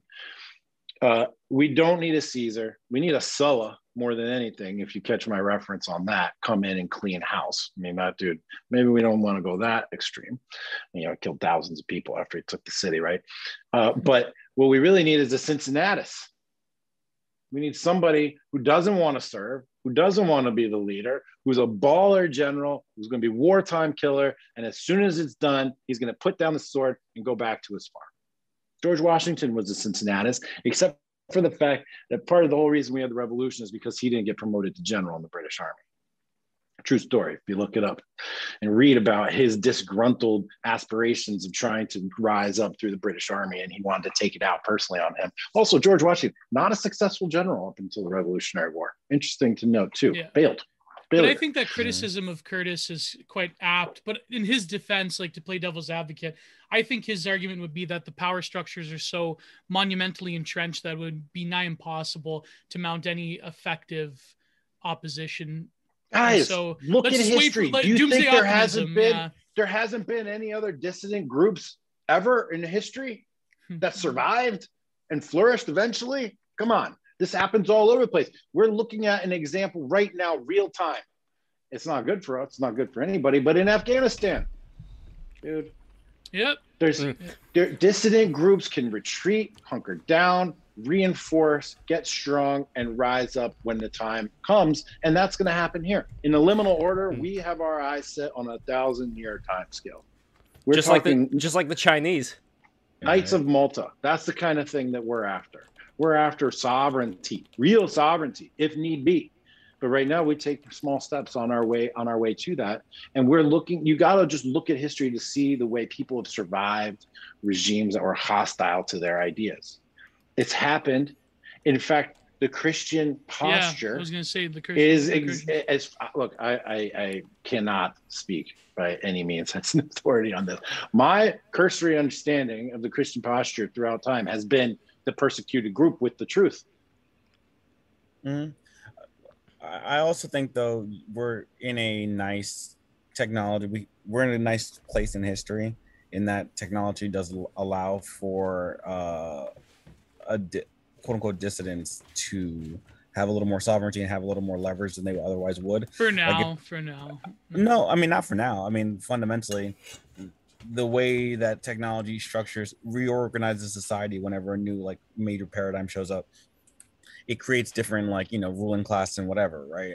And I personally believe, and as Bard wrote it, Alexander Bard, great friend of the show, wrote the book on it. If I personally believe that we're watching the power structures be reorganized, and it's because the internet is one of those paradigm shifting, once in a lifetime type of shifts. So fortunately, even though I think that the globalist kind of regime is kind of hunkering down and consolidating between all the different powers to kind of make this I don't know, to make this technocracy, whatever oppressive regime that we're all trying to fight against, this liberal order thing. I do also think that they're kind of fighting a losing battle because they're trying to use power and methodology from the previous paradigm to win in the new one, and I don't think that ever works. Well, what if they want to bring in Chinese style internet control through one state corporation and immediate doesn't work though. Yeah, but also the people here are so how many Chinese people I could just talk to who get on firewall. None of it works. Yeah, but also the people here, at least I find that a lot of the people that we see, the Jen Psaki's of the world, they look very weak to me. They look bereft of any life force, which to me makes me think the what I think will happen and I don't want it to happen, but what I'm afraid will happen is it is far more likelier for there to be a fascist regime. Ironically enough, with all the people talking about, with the brown scare, Nazis under the bed, ironically, that is far more likely than a communist 1984 state. But I'm not saying that is good. Like, I know a lot of the younger people here in the chat look at that as being, oh my god, that's going to be a blast. Well, see how you like it when you're going to be... Well, see how you like it when you're going to be against the wall. You know what I mean? That's what's going to happen in my personal... If I had to guess, right? We're going to have our mixture of our super sensocracy, total, like, Big Brother-esque, like, CCTV type of... Neuralink and... whatever type of dominant structure, but because of the technologies that enable that to happen, we're also going to have most people learn how to do things like getting around firewalls and how to block Neuralinks, and we're going to have like a simultaneous like internet dissident power structure that kind of over the next 100 years becomes like the dominant whatever, where like those people who like will start these like weird city states and like designer cities in countries as you are starting to pop up. Those people are going to become the new ruling elite at the end of the century. But for now, we have to deal with like the American version of Chinese firewall and censorship. The race is on to defeat the centralized AI device that's going to lock us all down with an emergent mesh decentralized communication network that doesn't rely on the central backbone. That's the race, y'all. Like, let's get on it. And we're working on that already inside the liminal order. We're working on it every single day. That's why I'm big into blockchain. That's also why I'm big into blockchain, because that's the other. I don't know. I think we need a Butlerian jihad before that happens. Well, that's kind of the point here. Like, Jack, do you agree that if, let's say, this vision that you have, which I am totally for, would not come to pass, then the alternative would eventually be that too many people would get too sick of the regime today that they would create some kind of a fascistic revolution to take its place? I'm not exactly sure what the question is there. Are you saying that like we don't have enough time and it's coming, and what are we going to do alternatively? All we have to do is look at the boys in Afghanistan. That's all we have to do. That's how you do it. No, I'm going to rephrase the question then, just to be absolutely clear of what I mean. And by the way, somebody has their background audio. I'm not exactly sure who that is, but what I'm talking about here is when. Hold on, it's Meyer. I think it's Meyer.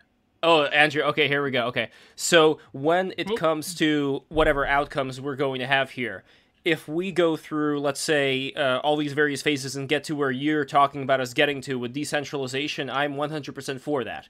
The other alternative that I don't want that may happen is too many people who will find themselves getting squeezed by a more authoritarian, let's say, left-leaning regime, will use that as fuel, much like what happened in Germany in the 30s, to create a new fascistic regime and kind of balancing that one out. What do you mean create a new? We are currently living in a corporate techno-fascist state, period.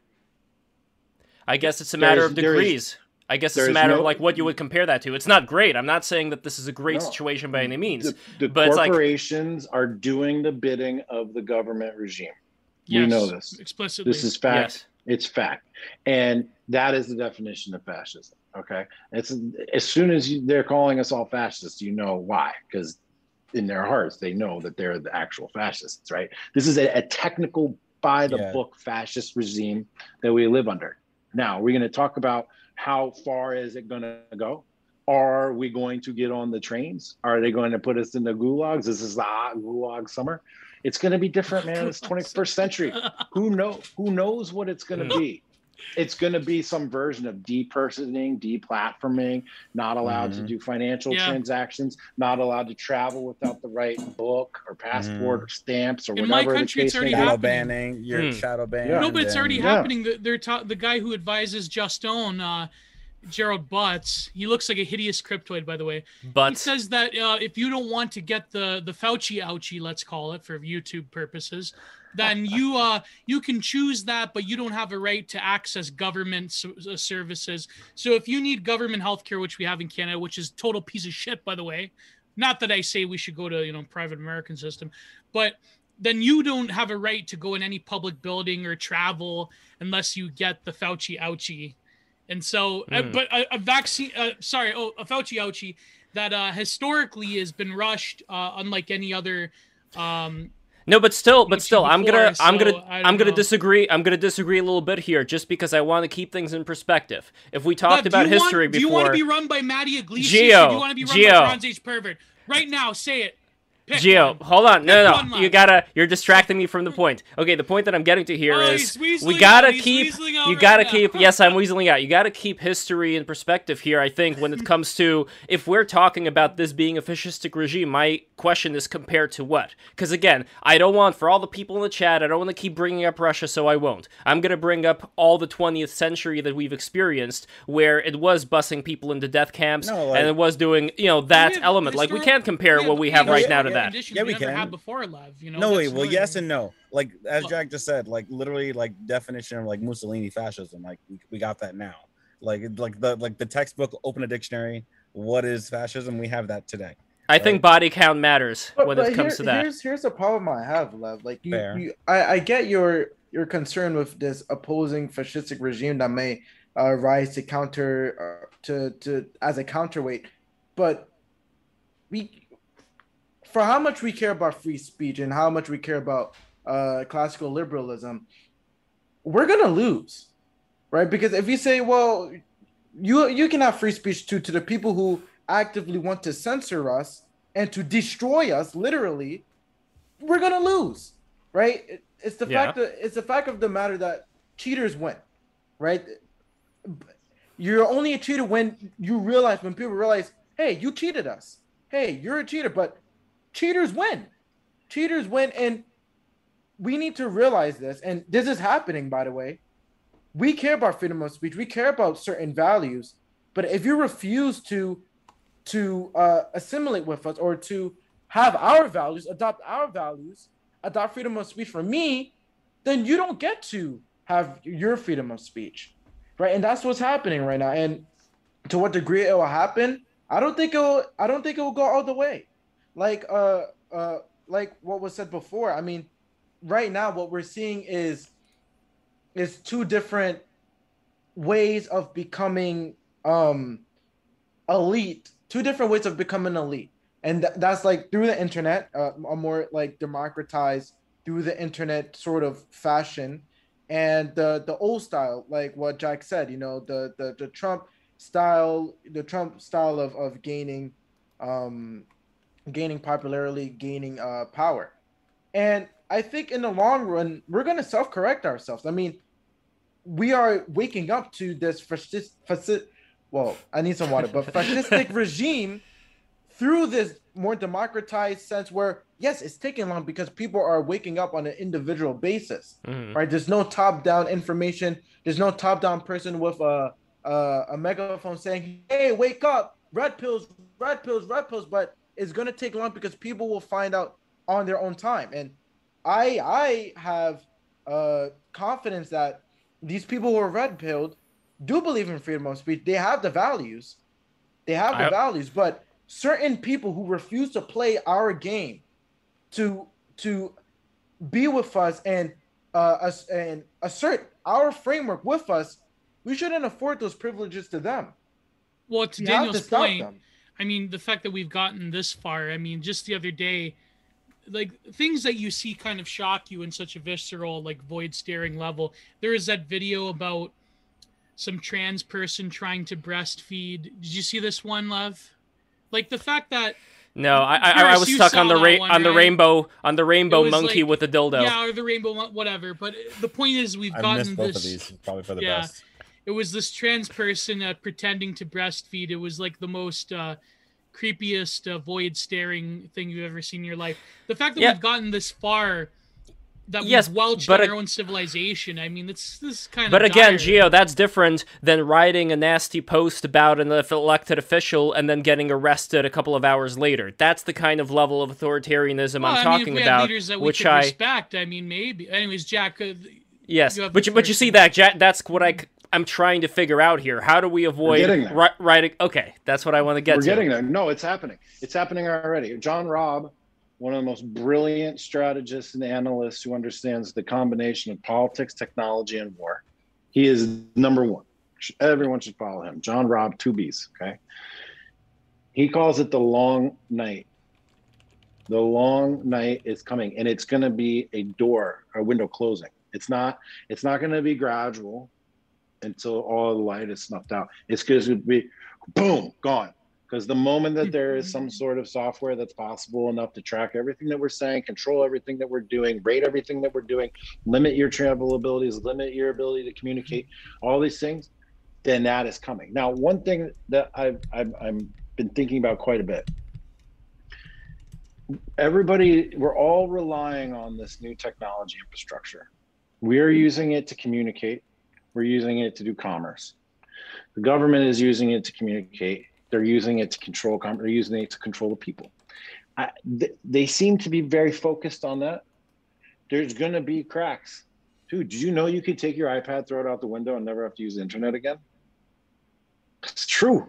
That's true. It's crazy. Wait, no way.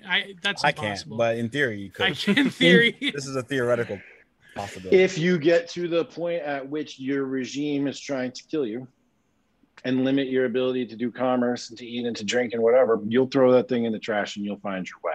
That will happen. People eat fucking shoes, dude. You'll throw your iPad in the garbage. Okay.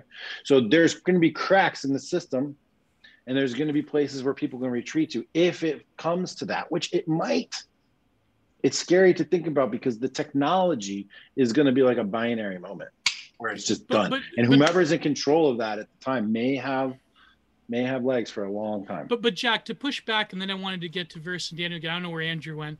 To push back a little bit, if you look at, and I'm not one to talk because, well, you can probably tell. But if you look at the American people, how many people are willing to eat stews consisting of grasses in the Appalachian Hills? For example, how many people are willing to live like a Pashtun warrior in Waziristan when the fucking predator drone comes and they go further into the cave and they make guns by hand and they have their tongues ripped out? How many people are willing to live that lifestyle to oppose a predatory and alien regime that is willing to really destroy them? Well, not everybody has to. That's why you've got warriors. That's why you got farmers, and that's why you got priests. That's true. But do you think that people would, for the sake of their own longevity, do you think that the narratives that they're pushing, for example, I mentioned the radicalization one, that they're so sort of effective that before we get to the point where people are seriously going to consider living such a, let's say, different lifestyle that's counter to what, going into the pod and eating the bugs, do you think that most people, they'll just accept the Soma, they'll accept becoming a human battery, going into the VR port in the Existence Neuralink and having a million orgasms with anime girls? And do you think that's is there a waiting list for this? Yeah. No, that's what I mean. They're doing a rollout for that. Yeah. Verse already got like the top positions for that. Yeah. We got 2D waifus, soon to be in 3D. But that's the trap. That's the hedonic treadmill they're trying to put you on, so that you don't. Right. They'll keep you fed. They'll keep you, with the 2D. You'll have your soy protein and your. Yeah. Well, this is kind of what Jason Giorgiani was talking about. He was talking about how in the future there's going to be this two class of people, kind of like the Eloi and the Morlocks, only instead of the Morlocks, they're going to be robot people, like half people, half robots, that'll eventually be replaced by pure robots. Meanwhile, you'll have the Overmen, who are going to be like the old gods of Atlantis, aided by their technology. But I don't really see it working in terms of the people who we have right now. They don't look like Atlantean gods. They don't think like Atlantean gods, it seems to me. I mean, they don't seem to measure up to a certain level of like the founding fathers, let's say, or whoever you want to point at and say like this would be an elite that I would follow, Like that's really what I'm trying to figure out here. Can we, and we talked about this before, but can we grow this new elite that would be able to preserve civilization through this change, which I think is sort of inevitable. I think people may end up getting roboticized a la Dr. Robotnik from Sonic the Hedgehog in the future, but I don't know. Refuse. Well, no, we don't. So I think that's actually a yes and no, right? So I think like a lot of the people think you're going to get a chip in your head and blah, blah, blah. There's really no need because we're walking around with all of human knowledge in the history of humanity, like in our pockets. So there's no real need to put that in your head. However, people are going to still do it because they want to, like, you know, kind of like people are going to start using the Neuralink because they want to feel like they're trendy, and then people will do it, but there is no real need to do it. So I think a lot of people are going to push back. But then again, we have the whole trans thing is a transhumanism in disguise on like a soft transhumanism. So Right. I don't know. I can't really speak. I don't know what people will do. People Now, do Philosophy a lot of Tube is things. going to be the god of, Yeah.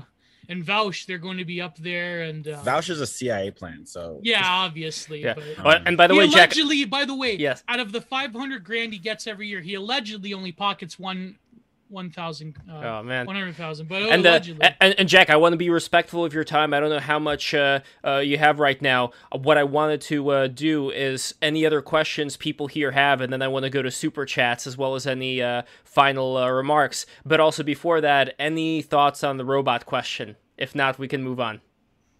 robot question.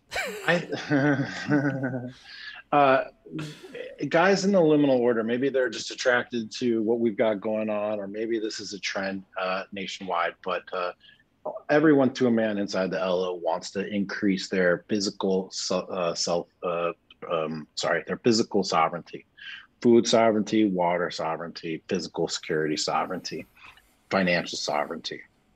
Okay, we all of us are looking at that.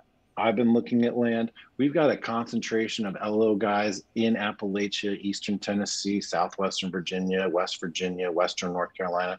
Guys are moving there. We are setting up homesteads, collective homesteads. We are deciding to, this is not the old days where you want to like go off grid. No.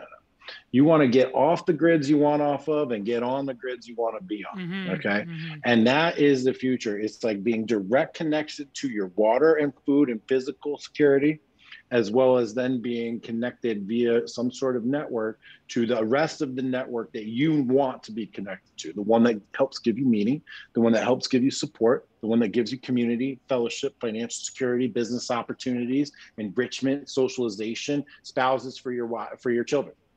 Okay, this is off the grid, on the grid. It's got to be a combination to have your full sovereignty. Now, will there be an uptick in Wacos and Ruby Ridges come this decade? That's what I was gonna ask. Yeah, it's possible.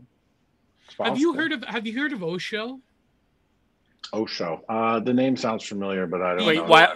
Wild Country. Right? Oh, Yeah, the the mystic Wild Osho. Country. Oh yeah, definitely. I watched that whole documentary. Okay, Wow. so I think unironically, maybe Liminal Order or these other groups, maybe they should take over local legislators in some pissy town nobody cares Dude, about. we have spreadsheets of counties, county sizes, population sizes, type of structure of government, what it would take for us, voting requirements, what it would take for us to move into a jurisdiction, take Right. over a jurisdiction, because that's what you have then. Fucking police, education. You're in charge of your schools and your sheriff. But it would be less difficult to actually bomb an American town and Waco you than it would if you had some David Koresh style compound out in the middle of nowhere, right? So that's right. why Osho, they got That's away civil with war. it. Yeah. Mhm. That's civil war, not just the government being tyrannical. Right. So it's like difference. Is Oh, there? by the way, I just want to say that it wasn't Osho himself. It was his crazy second in command. She was the one that did all that. He distanced himself. Highly Yes. competent. Yeah, That Sheila. lady was highly competent. Highly competent. Yeah. And by the way, Francis Ventura had this question, which I will phrase. I mean, you could see it in the chat over here. If you see the chat, it's in the gallery view. So as far as just financial advice going forward, like what would be the primary thing you would recommend for people to be able to, maintain a certain quality of life in the midst of a lot of these things that are happening? Like what would be some of your... Today or in the future? Today. Today and then in the future. Like, So what yeah. we do in the liminal order is we train people up to be what I call info homesteaders. People, this is an analogy, people who can go into the information landscape, mine the information hills for gold, mine the information hills for protection, sovereignty, and security, and do it without being dependent upon the Leviathan. Okay, that's number one. If you are attached to a corporation or the Leviathan, you are fragile, you are not resilient, combining concepts there. You are also at the fucking mercy of the people that you hate and who hate you. You got to get disconnected from the Leviathan in any way possible. You've got to build your own capacity to be an info homesteader. We are in still the first inning of the internet, guys. There is money to be made. There is positions to be had, stakes to take, to claim. Get out there and make it work. Now, long term, our vision for the liminal order is to move what we call the gross network product, which is the economic activity of everyone in our network, to move it from outside of the barrier to inside the barrier, so that we can conduct the economic activity that we need for ourselves inside with our own people who share our own values, who see the world that we do the same way we do, and we're working towards a common goal. So we're moving the GNP, gross network product, inside of the liminal order as best as possible. And we're already seeing that. We've got CEOs of startup companies that you would know, backed by venture capitalists that you would know, where our guys in the liminal order participated in the syndication. We incubate business, we incubate guys that are trying to become info homesteaders, and we're cultivating this whole culture of being able to earn on your own separate from the Leviathan. There's a whole culture building. The tech guys, the crypto guys, guys like Pomp and Balaji and those guys, they see the future the same way that we do. I talk to Balaji all the time in DM. We talk about how are we going to build this vision that you're talking about. Fortunately, he doesn't know exactly just yet, but we're still making our progress.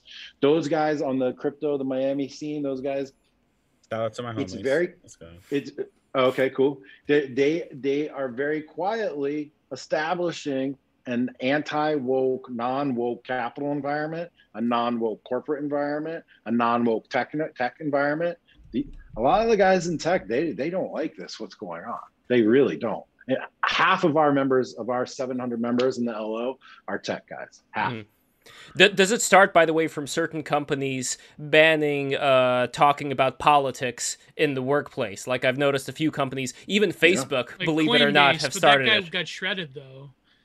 Well, no, I think Basecamp for it, but he was doing it he was doing it to not be woke though. That's why he banned politics. Yeah. Well, I think Facebook also banned politics discussion in the workplace. They have politics is ingrained in Facebook. No. I think they did. Sandberg there, and she's gonna. Well, the people themselves, but I'm talking about the actual conversations within. I see that as a positive sign. They did, as far as I understand, ban political discussions. But I want to make sure we get to super chats. But before that, Verse, Daniel, Gio, any questions for Jack before I move on to supers? Well, Verse, you could talk about crypto a little bit. No, I mean, Jack, a lot of what Jack's describing is kind of like what I also like feel like when I talk about like netocratic stuff and how like, you know, people who are like these, like the net aristocracy kind of comes together, they create these insular things. And like Bard even talks about how capitalism is about exploiting and taking advantage of opportunity. Whereas like on the internet, it's the opposite, where he calls it like imploitation, where it's like, you want to create these like networks that are exclusive, so that you can like hoard the use like your inner network to create more value, which is literally what Jack is describing. So you're saying that the internet is the opposite of the classic quote from Marx, which is kind of trad in some ways, that all that is solid melts into air. Capital is a solve, like, you know, typical Deleuze-Nick Land argument. Capital is a solve. You're saying that the netocratic political order is going to be exclusionary, tribalistic, and it's going to negate just use value of things that can universalize. Yes and no. It's against you. Well, so it's tribalistic, right? But obviously it's not from people who are necessarily near you. It's people who have similar values or like of similar usefulness. But also that, like, by the time it's actually sold, it's already lost the value.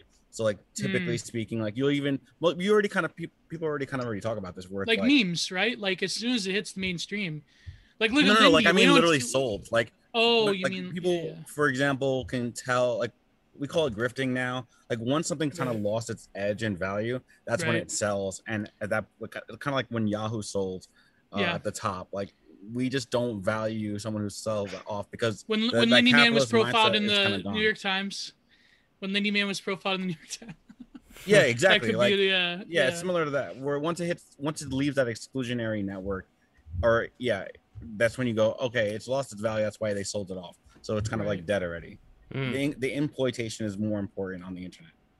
And what we're seeing, there are VC syndicates out there that are anti-woke explicitly. The crypto, not to foundations, but like not even philanthropy, but like crypto VC world, people that have made their money outside of the system, who hate the system, who are literally working every day to buck the system. They don't want to create more corporations that are just going to be the system.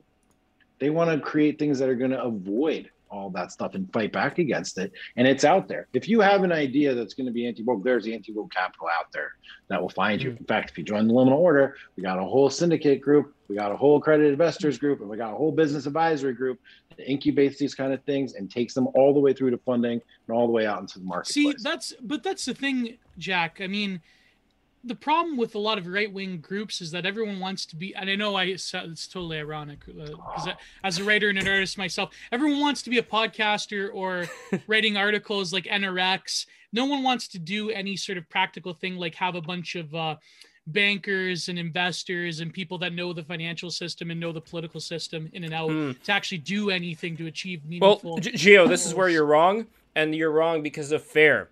Now, FAIR, it's not right-wing, but it is anti-woke. So, Jack, have you heard of FAIR, the Foundation Against Intolerance and Racism? No.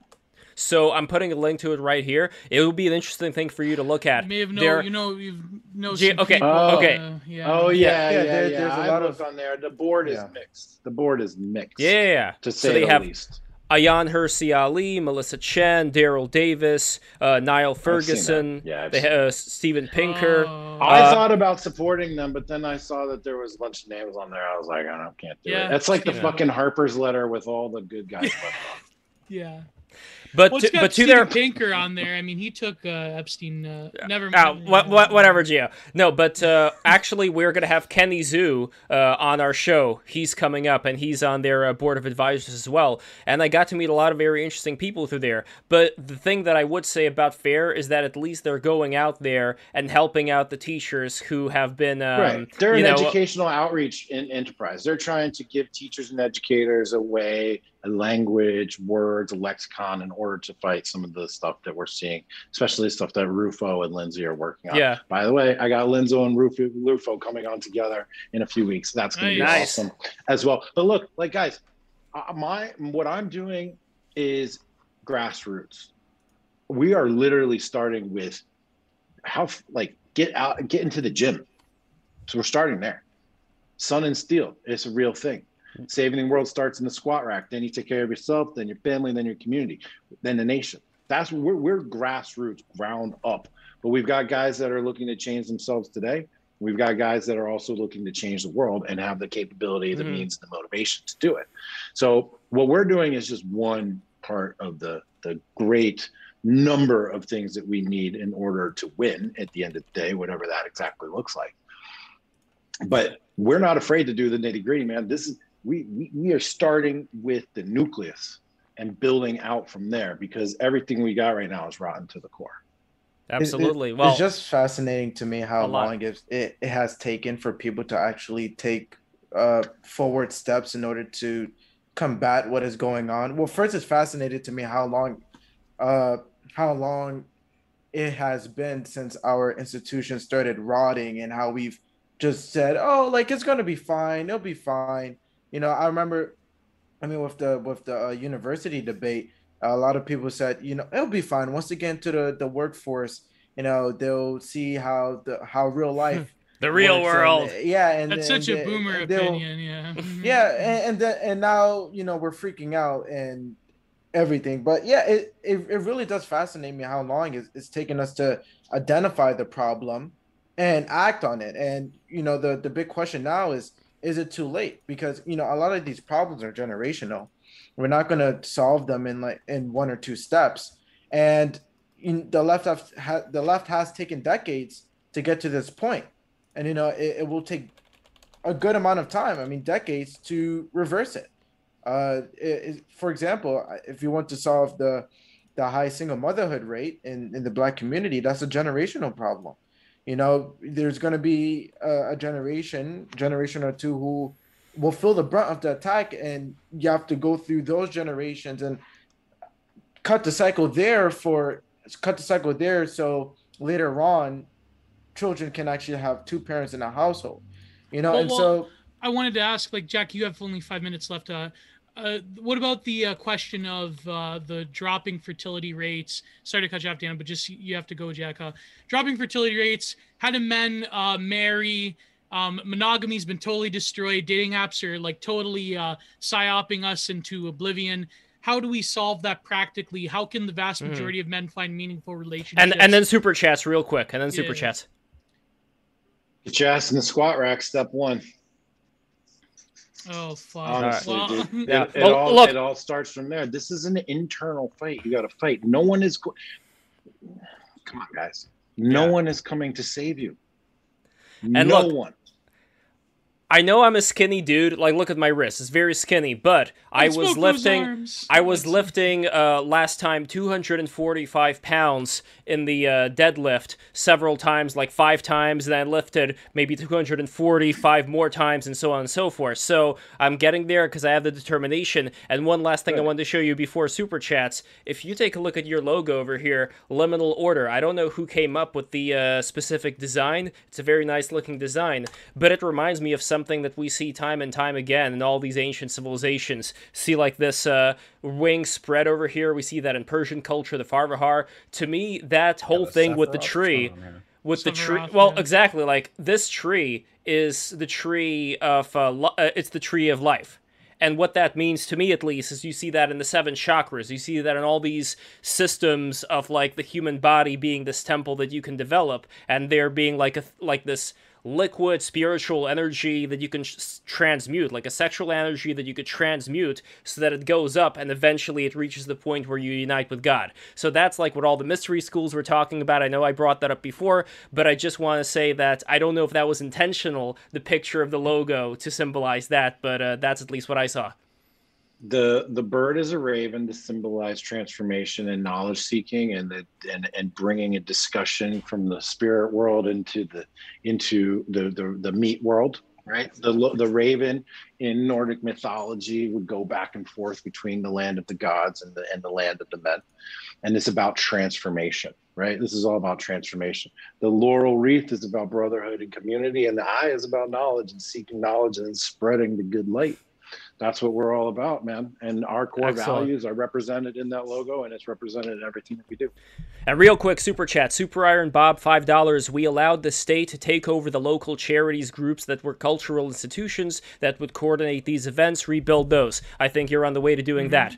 Another Super Iron Bob, $5. The establishment of a permanent bureaucracy that's not accountable to the executive, where they cannot be fired, means checks and balances do not exist.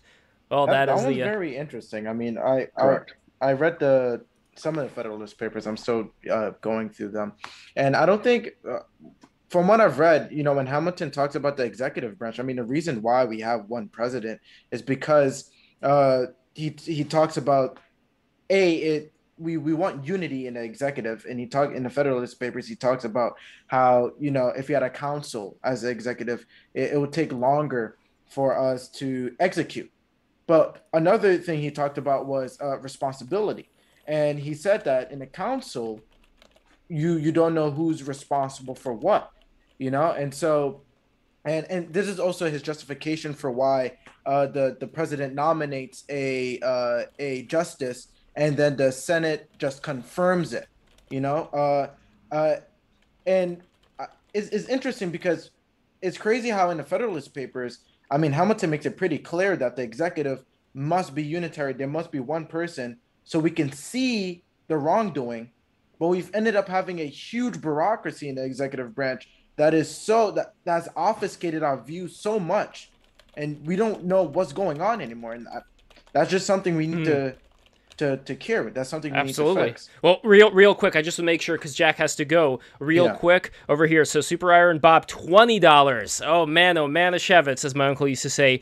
Demand better elites, bring back Noblesse Oblige. Then we have 25 Polish dollars, which is around $6 from Polish ambassador, the actual ambassador of Poland, mind you. That's how big our stream is. This new elite would require a value virtue system behind them. We failed those because all options are valid, all opinions are valid. No, ours are correct. Get lost. Polish ambassador, 10 Polish dollars. Sorry, it's too late. Imagine bad. Now imagine more. So there we go. But I want to leave on a good note by saying, Jack, thank you so much for the work that you've done and the work that you are doing right now. You are an inspiration to all the people out there, so I hope you keep doing the work, and we're all going to be doing the work as well to rise up and rise beyond whatever limitations we currently have in this world. Thanks a lot, Lev. I appreciate it. Thanks a lot, Daniel and Gio. Thanks for having me on. It was a good time. 2 hours went faster than I thought. And, guys, just find me out there on Twitter at Jack Murphy Live. Sign up for the Liminal Order mailing list. New emails every Monday, liminal-order.com. Subscribe to the YouTube channel, Jack Murphy Live. Find me, Jack Murphy Live, anywhere on the internet. Thanks very much, guys. I appreciate it. Thank you. Will do. Guys, subscribe to Jack Murphy right now. Maybe you should come on again with Alexander Bard. That would be interesting. Oh man, the Battle of the Beards. That would be quite something. But guys, listen, we gotta grow this channel. By the way. Oh, I don't know. We gotta bring him back for the end. But guys, please subscribe right now. We got to grow the channel. You know how shy we are about asking this. You know how delicate we are about it. But despite that, I'm going to resist the shyness, and I'm just going to step out and say it. You guys got to subscribe, because if you subscribe, we grow. And we are on all the major platforms. This is streaming on Odyssey. This is streaming on Facebook. Could you believe that? Yes, we have a Facebook page, facebook.com/breaktherules. So you guys better join it up. I'm not going to rat on you. I'm not going to dox you. Yeah, so facebook.com/. You have to share with your friends, show people, spread the conversation. Today I was reading on the train, The Passion of the Western Mind. And I'm going to keep this quick, but in school, like AP World, you're taught, well, the reason why people were not super smart in the medieval age is because of Christianity.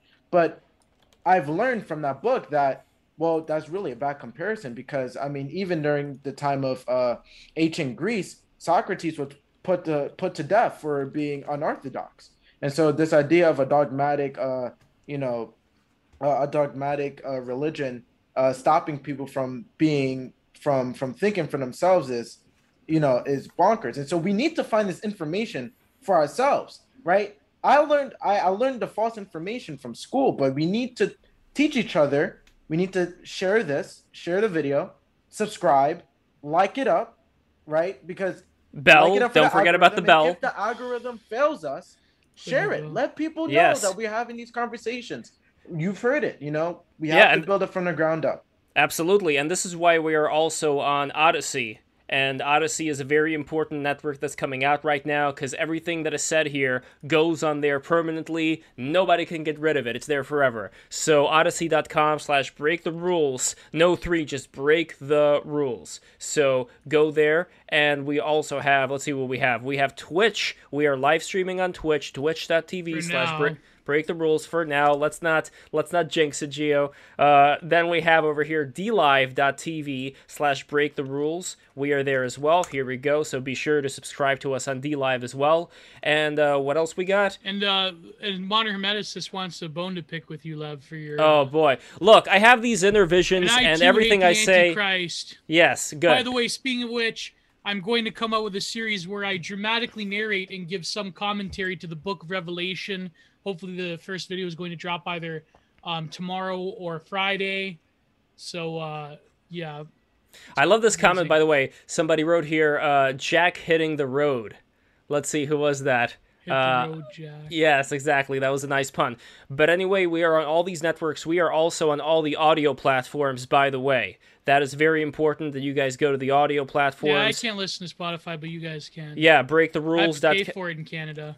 breaktherules.captivate.fm. Yeah, that is where you get all of the audio platforms. And by the way, if you guys want every single platform that we are on, we also finally have a link tree. So if you don't want, I have to actually do my link tree soon. So Yes, so if you guys go to the link Especially, tree, you know, Instagram, you only have like one link, you know. you're going to be able to find everything there. Let's see, here it is, Linktree, Break the Rules. I'm posting it in the chat, so everybody be sure to... Oh, no, that was a weird link. Hold on, here we go. Linktree, Break the Rules, go there, or be square. And all the audio platforms, give us 5 stars. Look, there are 78 people here right now. Give us 5 stars right now. Get your Apple device. We are on Apple Podcasts. So give us 5 stars and Yeah, help I us forget grow we're on there as well. Apple. Holy I know. This, We Gio, have this to is get what I'm talking boomers about. because boomers will listen to Apple Podcast. So we got to up our Facebook game. I think we got to spread it to Modern Hermetics says, I have no comment on the intervisions, can't debate those. I just debate the equation of chakras with all their categorized systems from different cultures. Yeah, I agree, Lev. You got to cut down on the perennial mistakes, buddy. It's kind of true. I mean, you're all over the place.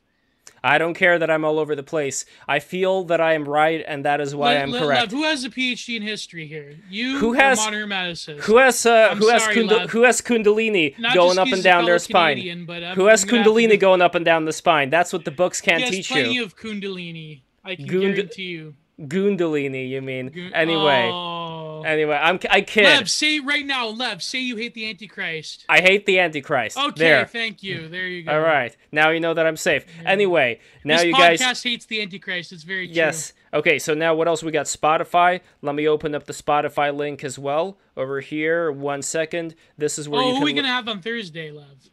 On Thursday. Okay, so on Thursday, I'm trying to get a hold of Ayla Girl. I don't know what's up, but if that does not happen, I have another stream that is lined up. The stream that I have lined up is going to be an astrology stream. Speaking of Oh my the occult, God. that's going to be, yes, our third astrology stream. Brittany Venti's coming, and we are going to have Athena Hyatt coming in as well. And we're going to see if Charles is also going to be able to make it. And I'm inviting a few more people. And then for the people who actually want, like, towards the end, like the last 3 people to get their readings done on the air, I'm going to set up... read Athena's and Brittany's? Yes, Michael I'm going to Scotto, set I'm up... assuming? Yes, I'm going to set up another auction so that you guys can send super chats our way, and whoever gets the highest super chats are the ones that are going to be read, but just like the top 3, and everybody else would also be read afterwards, but that would not be during the show. So just like we did it last time, this is what's going down, this is what's crack-a-lackin', so be sure to subscribe, Well, and get, lastly... get Brittany to really like promote the hell out of that one, because like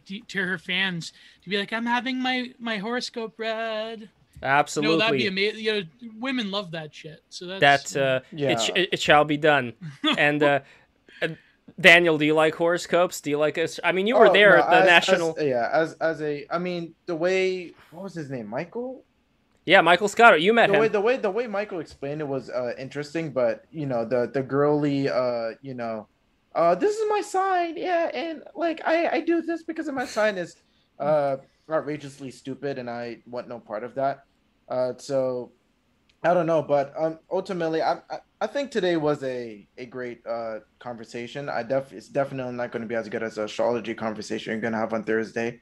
But yeah, I am not into astrology that much, though. Michael has opened my ears a bit, and maybe he'll open your third eye eventually astrology too. We'll is see. just racism for women. I forget who said that. I think it was either Sean. He's no longer with us. I don't mean he's dead. I mean he's dead.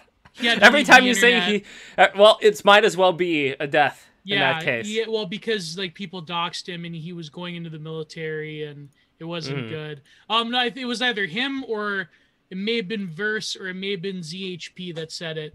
But I think someone originally said astrology is just racism for women. So that's... So, okay, so here's who we have coming up, by the way. Could we combine astrology and racism? I wonder. I think that's what they were doing before the Third Reich. Like, they had all those Sister mystics. Debbie, was she doing that? I believe so. But anyway, we have Tuesday, July 20th, Travis Brown, twitter.com/become the signal. He directed the Woke Reformation, and he is going to be there with the Prudentialist and also with Uber Boyo. Uber Boyo is back. Oh my God. Then we are going to have David Reboy coming in Thursday, July 22. Nice. Jack also had him on his show. Yeah, so that should be Darren a very... Beatty. Can we get Darren Beatty? I wonder. We'll see. And then we're gonna have Indian Bronson with him as well. So that should be Nice. a fun episode. And let's see who else we got. Then we have the E-Girl E-Grill stream Tuesday, Oh! July 27th. So Gio, you Who's better. gonna be on it? Well, you're gonna be on it with an actual grill, obviously. so you got to actually I'll grill move during heaven the and live earth stream. to be with. Yeah, I could. With my iPhone, I probably could. Exactly. Well, Um, Gio, let us know which e-girls you want to bring on. I want to bring on Bimbo Ubermensch. I mean, Venti's definitely coming, and let us know who else you have in mind. Let's go down. I wanted to get Mommy Milkers on. She'd be pretty good. Excellent. My Get friend it- Alicia. I mean, if default friend comes, then my friend Alicia would come. Yes, get in touch and let's make that happen. Next, we are going to have Kenny Zhu, who I mentioned before, who was on the Fair Board of Advisors. He is coming in Thursday, July 29th, and the Prudentialist is also going to be joining us on that one. We are going to have Tuesday, August 3, Logo Daedalus and Amy Therese. Woo! Oh, that's gonna Ne- be a barn burner. Imagine them two going at it. Mm, Oh my yeah. god, Get- you get- don't want to get- miss it. Get a room, you two. Anyway, then we're going to have Oh, Wilford. he's married. Don't say that. Wilford Riley, Thursday, August 5. He is going to be coming in with us. That's going to be, and Daniel, you're going to Wilford be who? joining.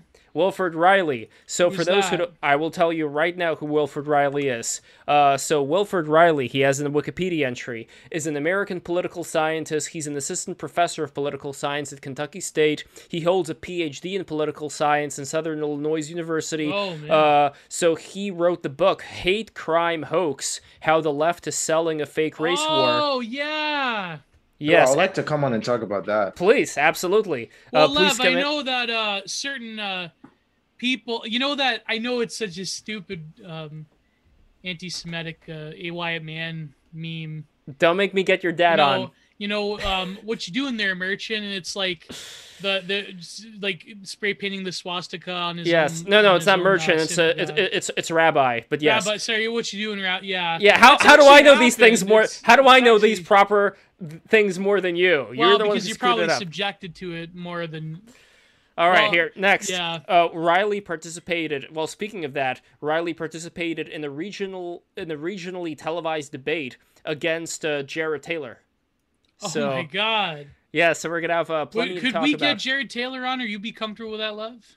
I mean, look, let's. He's certainly less glowing than like Richard Spencer, in my opinion. We're okay. It's- Look, eventually, I want to have everybody on. Let's play Eventually, we things want to by- have Keith Woods let's against play Matthew it by ear. Siegel. Keith Woods versus Matthew Siegel. We want to meme this into reality. And Matthew Siegel, if you know this, he is an actual seagull. So he's probably going to be going and like trying to pry his eyes out. I'm sure like... when he takes drugs at Burning Man, he thinks he's an actual seagull. So next we are gonna have Uncle Doomer coming in, and that's going to be Nice. Thursday, August 12th. And we are also What are going we to have talking then... about with Uncle Doomer? We'll see. We're going to have Tuesday, August 17th, Patriot J. Then we're going to have another J coming in Thursday, August 19th, Jason Giorgiani. That is happening Thursday, August 19th. Then we're going to have another J coming in. All these J's. Hotep Jesus. He's coming Oh. in Tuesday, August 24th. Wait, who's Patriot J? Patriot J, he is a rapper. He's a friend of Anomalies. He's a cool dude. I think he is Oh. he's also a Hotep as well. So that Let should me be a look. fun Well, stream. how do you spell his name? Patriot J. Just look it up on Twitter, and you should be able to get it. It's actually his Twitter is Sir Hottest. I love that name, Sir Hottest. That's very nice. So then we are going to have after Hotep Jesus, we're going to have Uber Boyo and Jonathan Peugeot Thursday, Ooh. August 26th. And then we are going to have Count Dankula Thursday, September 2. So as you could see, we have like a Wait, broad did you array- say Count Dankula? Yeah, I said Count Dankula. Oh, wow. Yeah. Not that so, not that I agree with him on. Well, that'd be pretty interesting. Yeah, actually. so we have a broad array of Wow. guests. We have a broad array of Count guests. We are Dankula, growing. That's something else. But look, guys, let me be frank here. The only way we can keep doing this, you know what I'm about to say. Patreon.com/break the rules. Here, this guy, this is the last time you're gonna see him on the screen, because tomorrow, definitely legit, is gonna have a new home. Hello, everybody. I'm definitely legit. Bark, bark, bark, bark, bark. This is the last time you're going to see me. This is the last time Lev is going to make this impression of me. Bark, bark, bark, bark, bark. So, guys, this magnet is going to be somebody's. It's not going to be yours because this is it. Definitely legit. Is leaving the pound and is going to a new doghouse. But you guys can have another magnet because we're going to be making more of these magnets, even maybe more definitely legit magnets. We'll see. They're going to be completely random. If you guys become, well, before the $20 tier, if you become $5 tier Patreons, you are going to get access to the Discord, well, certain places in the Discord that the civilians can't get to. You'll be able to type in the BTR chat while the stream is going on. You will be able to also enjoy the MP3 formats of the show as soon as they come out, before they come out to anybody else. Lucky you. And not only that, lucky you, you're going to have exclusive Patreon only content that we are going to be making soon. We're talking about a few very interesting things down the horizon with that. And yeah, and certain Patreon only things like that Shizo post. Gio, do you remember that one that we did? We have to, well, we should think of something else for the Patreon exclusive. Yes, well, we're going to, yes. I was gonna say I have to go now, but I enjoyed the conversation. I'm definitely I can't wait to talk about the you say you were gonna have Patriot J on. I think that would be an interesting conversation too. Absolutely. But yeah, definitely send me the forms. I'll check out what conversations we'll be having in the future. And if I feel like I can add something to the conversation, I definitely how do you spell up. his name? Patriot, how do you do it? Well, just type in Patriot J, but I also Patriot, but here. Oh my God. Yeah. Gio, what the fuck is wrong with you? Patriot. Here. Yeah, it's right. It's right there. Sir Hottest. But yes. Yeah, so I'm gonna log off now. Thank you for having me again. Thank you, Daniel. Everybody. Holy shit, this guy. Yeah. Wow. Oh, wow. He's pretty popular. Thank you, Daniel. Sorry, I'm just. Man, I'm gonna follow him right now. Yes. But yeah. Thank you for having me. For anybody, guys, follow Daniel on Twitter right now. I posted his link over here. Please follow Daniel. I'm a new one, but you know you can go through. I posted a thread about what's happening in Cuba. This Kodak White. I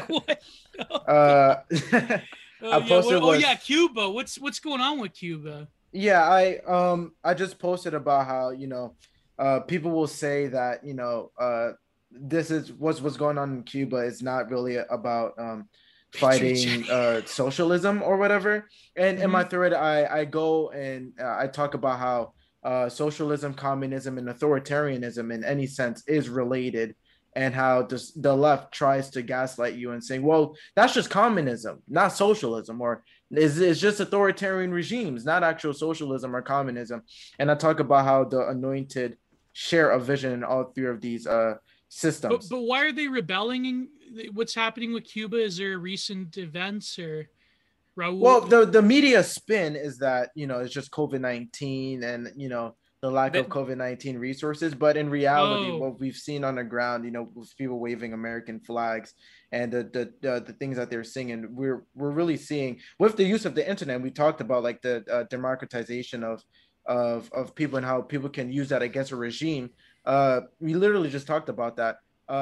With the internet, Cubans all around the country, and it really hasn't been planned. It's really just been from like the internet, Cubans seeing other Cubans protest. They've been protesting the tyranny that they've been experiencing. My problem is when you start to see American flags in these countries, then there's got to be, like Hong Kong, there's got to be some psyop involved. I don't know. Maybe that's just my paranoid Eurasianist take, Lev. But yeah. Well, I mean, we can continue this next time. Guys, thank you for having me. If you guys want to check out shameless promotion, if you guys want to check out my channel, you can go. Daniel Eat Friends is my name, the tag, as you can see.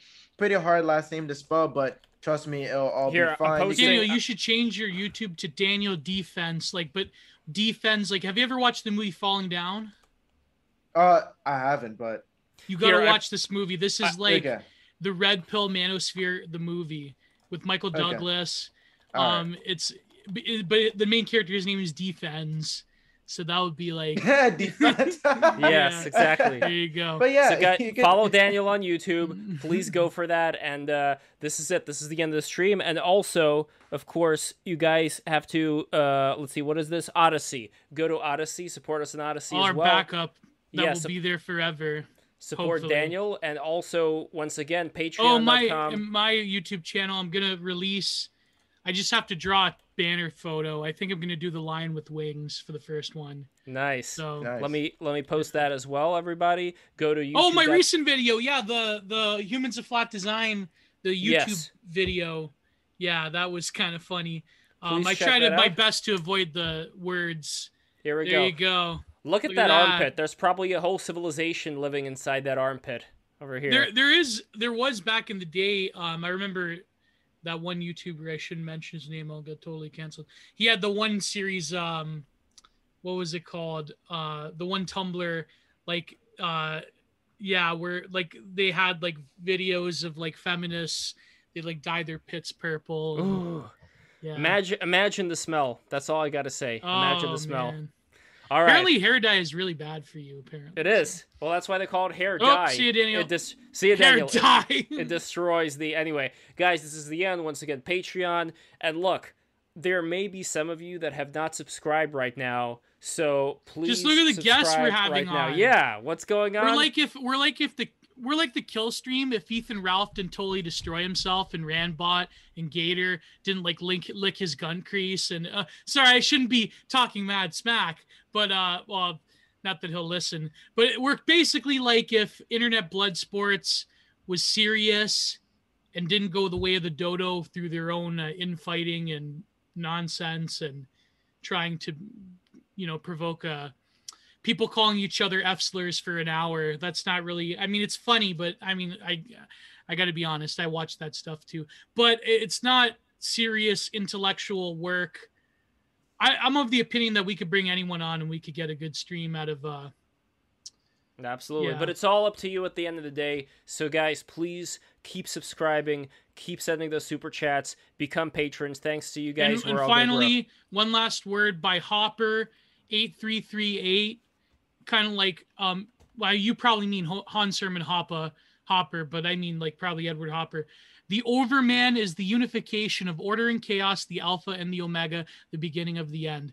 This is why I believe that Christ is the only true Overman. That's just my opinion, but I think that's a great response. But Hopper, next time if I'm going to read your thing, you better give us some super chats if you want me to read. Yeah, exactly. but- He's probably I know probably I'm like bad. he's I feel probably so like dirty extorting people like that. 'Cause No, if I well, see well- something good in the chat, I want to read it. I don't give a shit. Look, Hopper is So- probably like an actual grasshopper. Think of how much effort it takes for a grasshopper to jump from one Right. key to another. like type that it in. Aesop fable, he had better save up for the winter. Exactly. And with that, guys, thank you so much for watching. Oh my god, we got... Oh, okay. No, okay.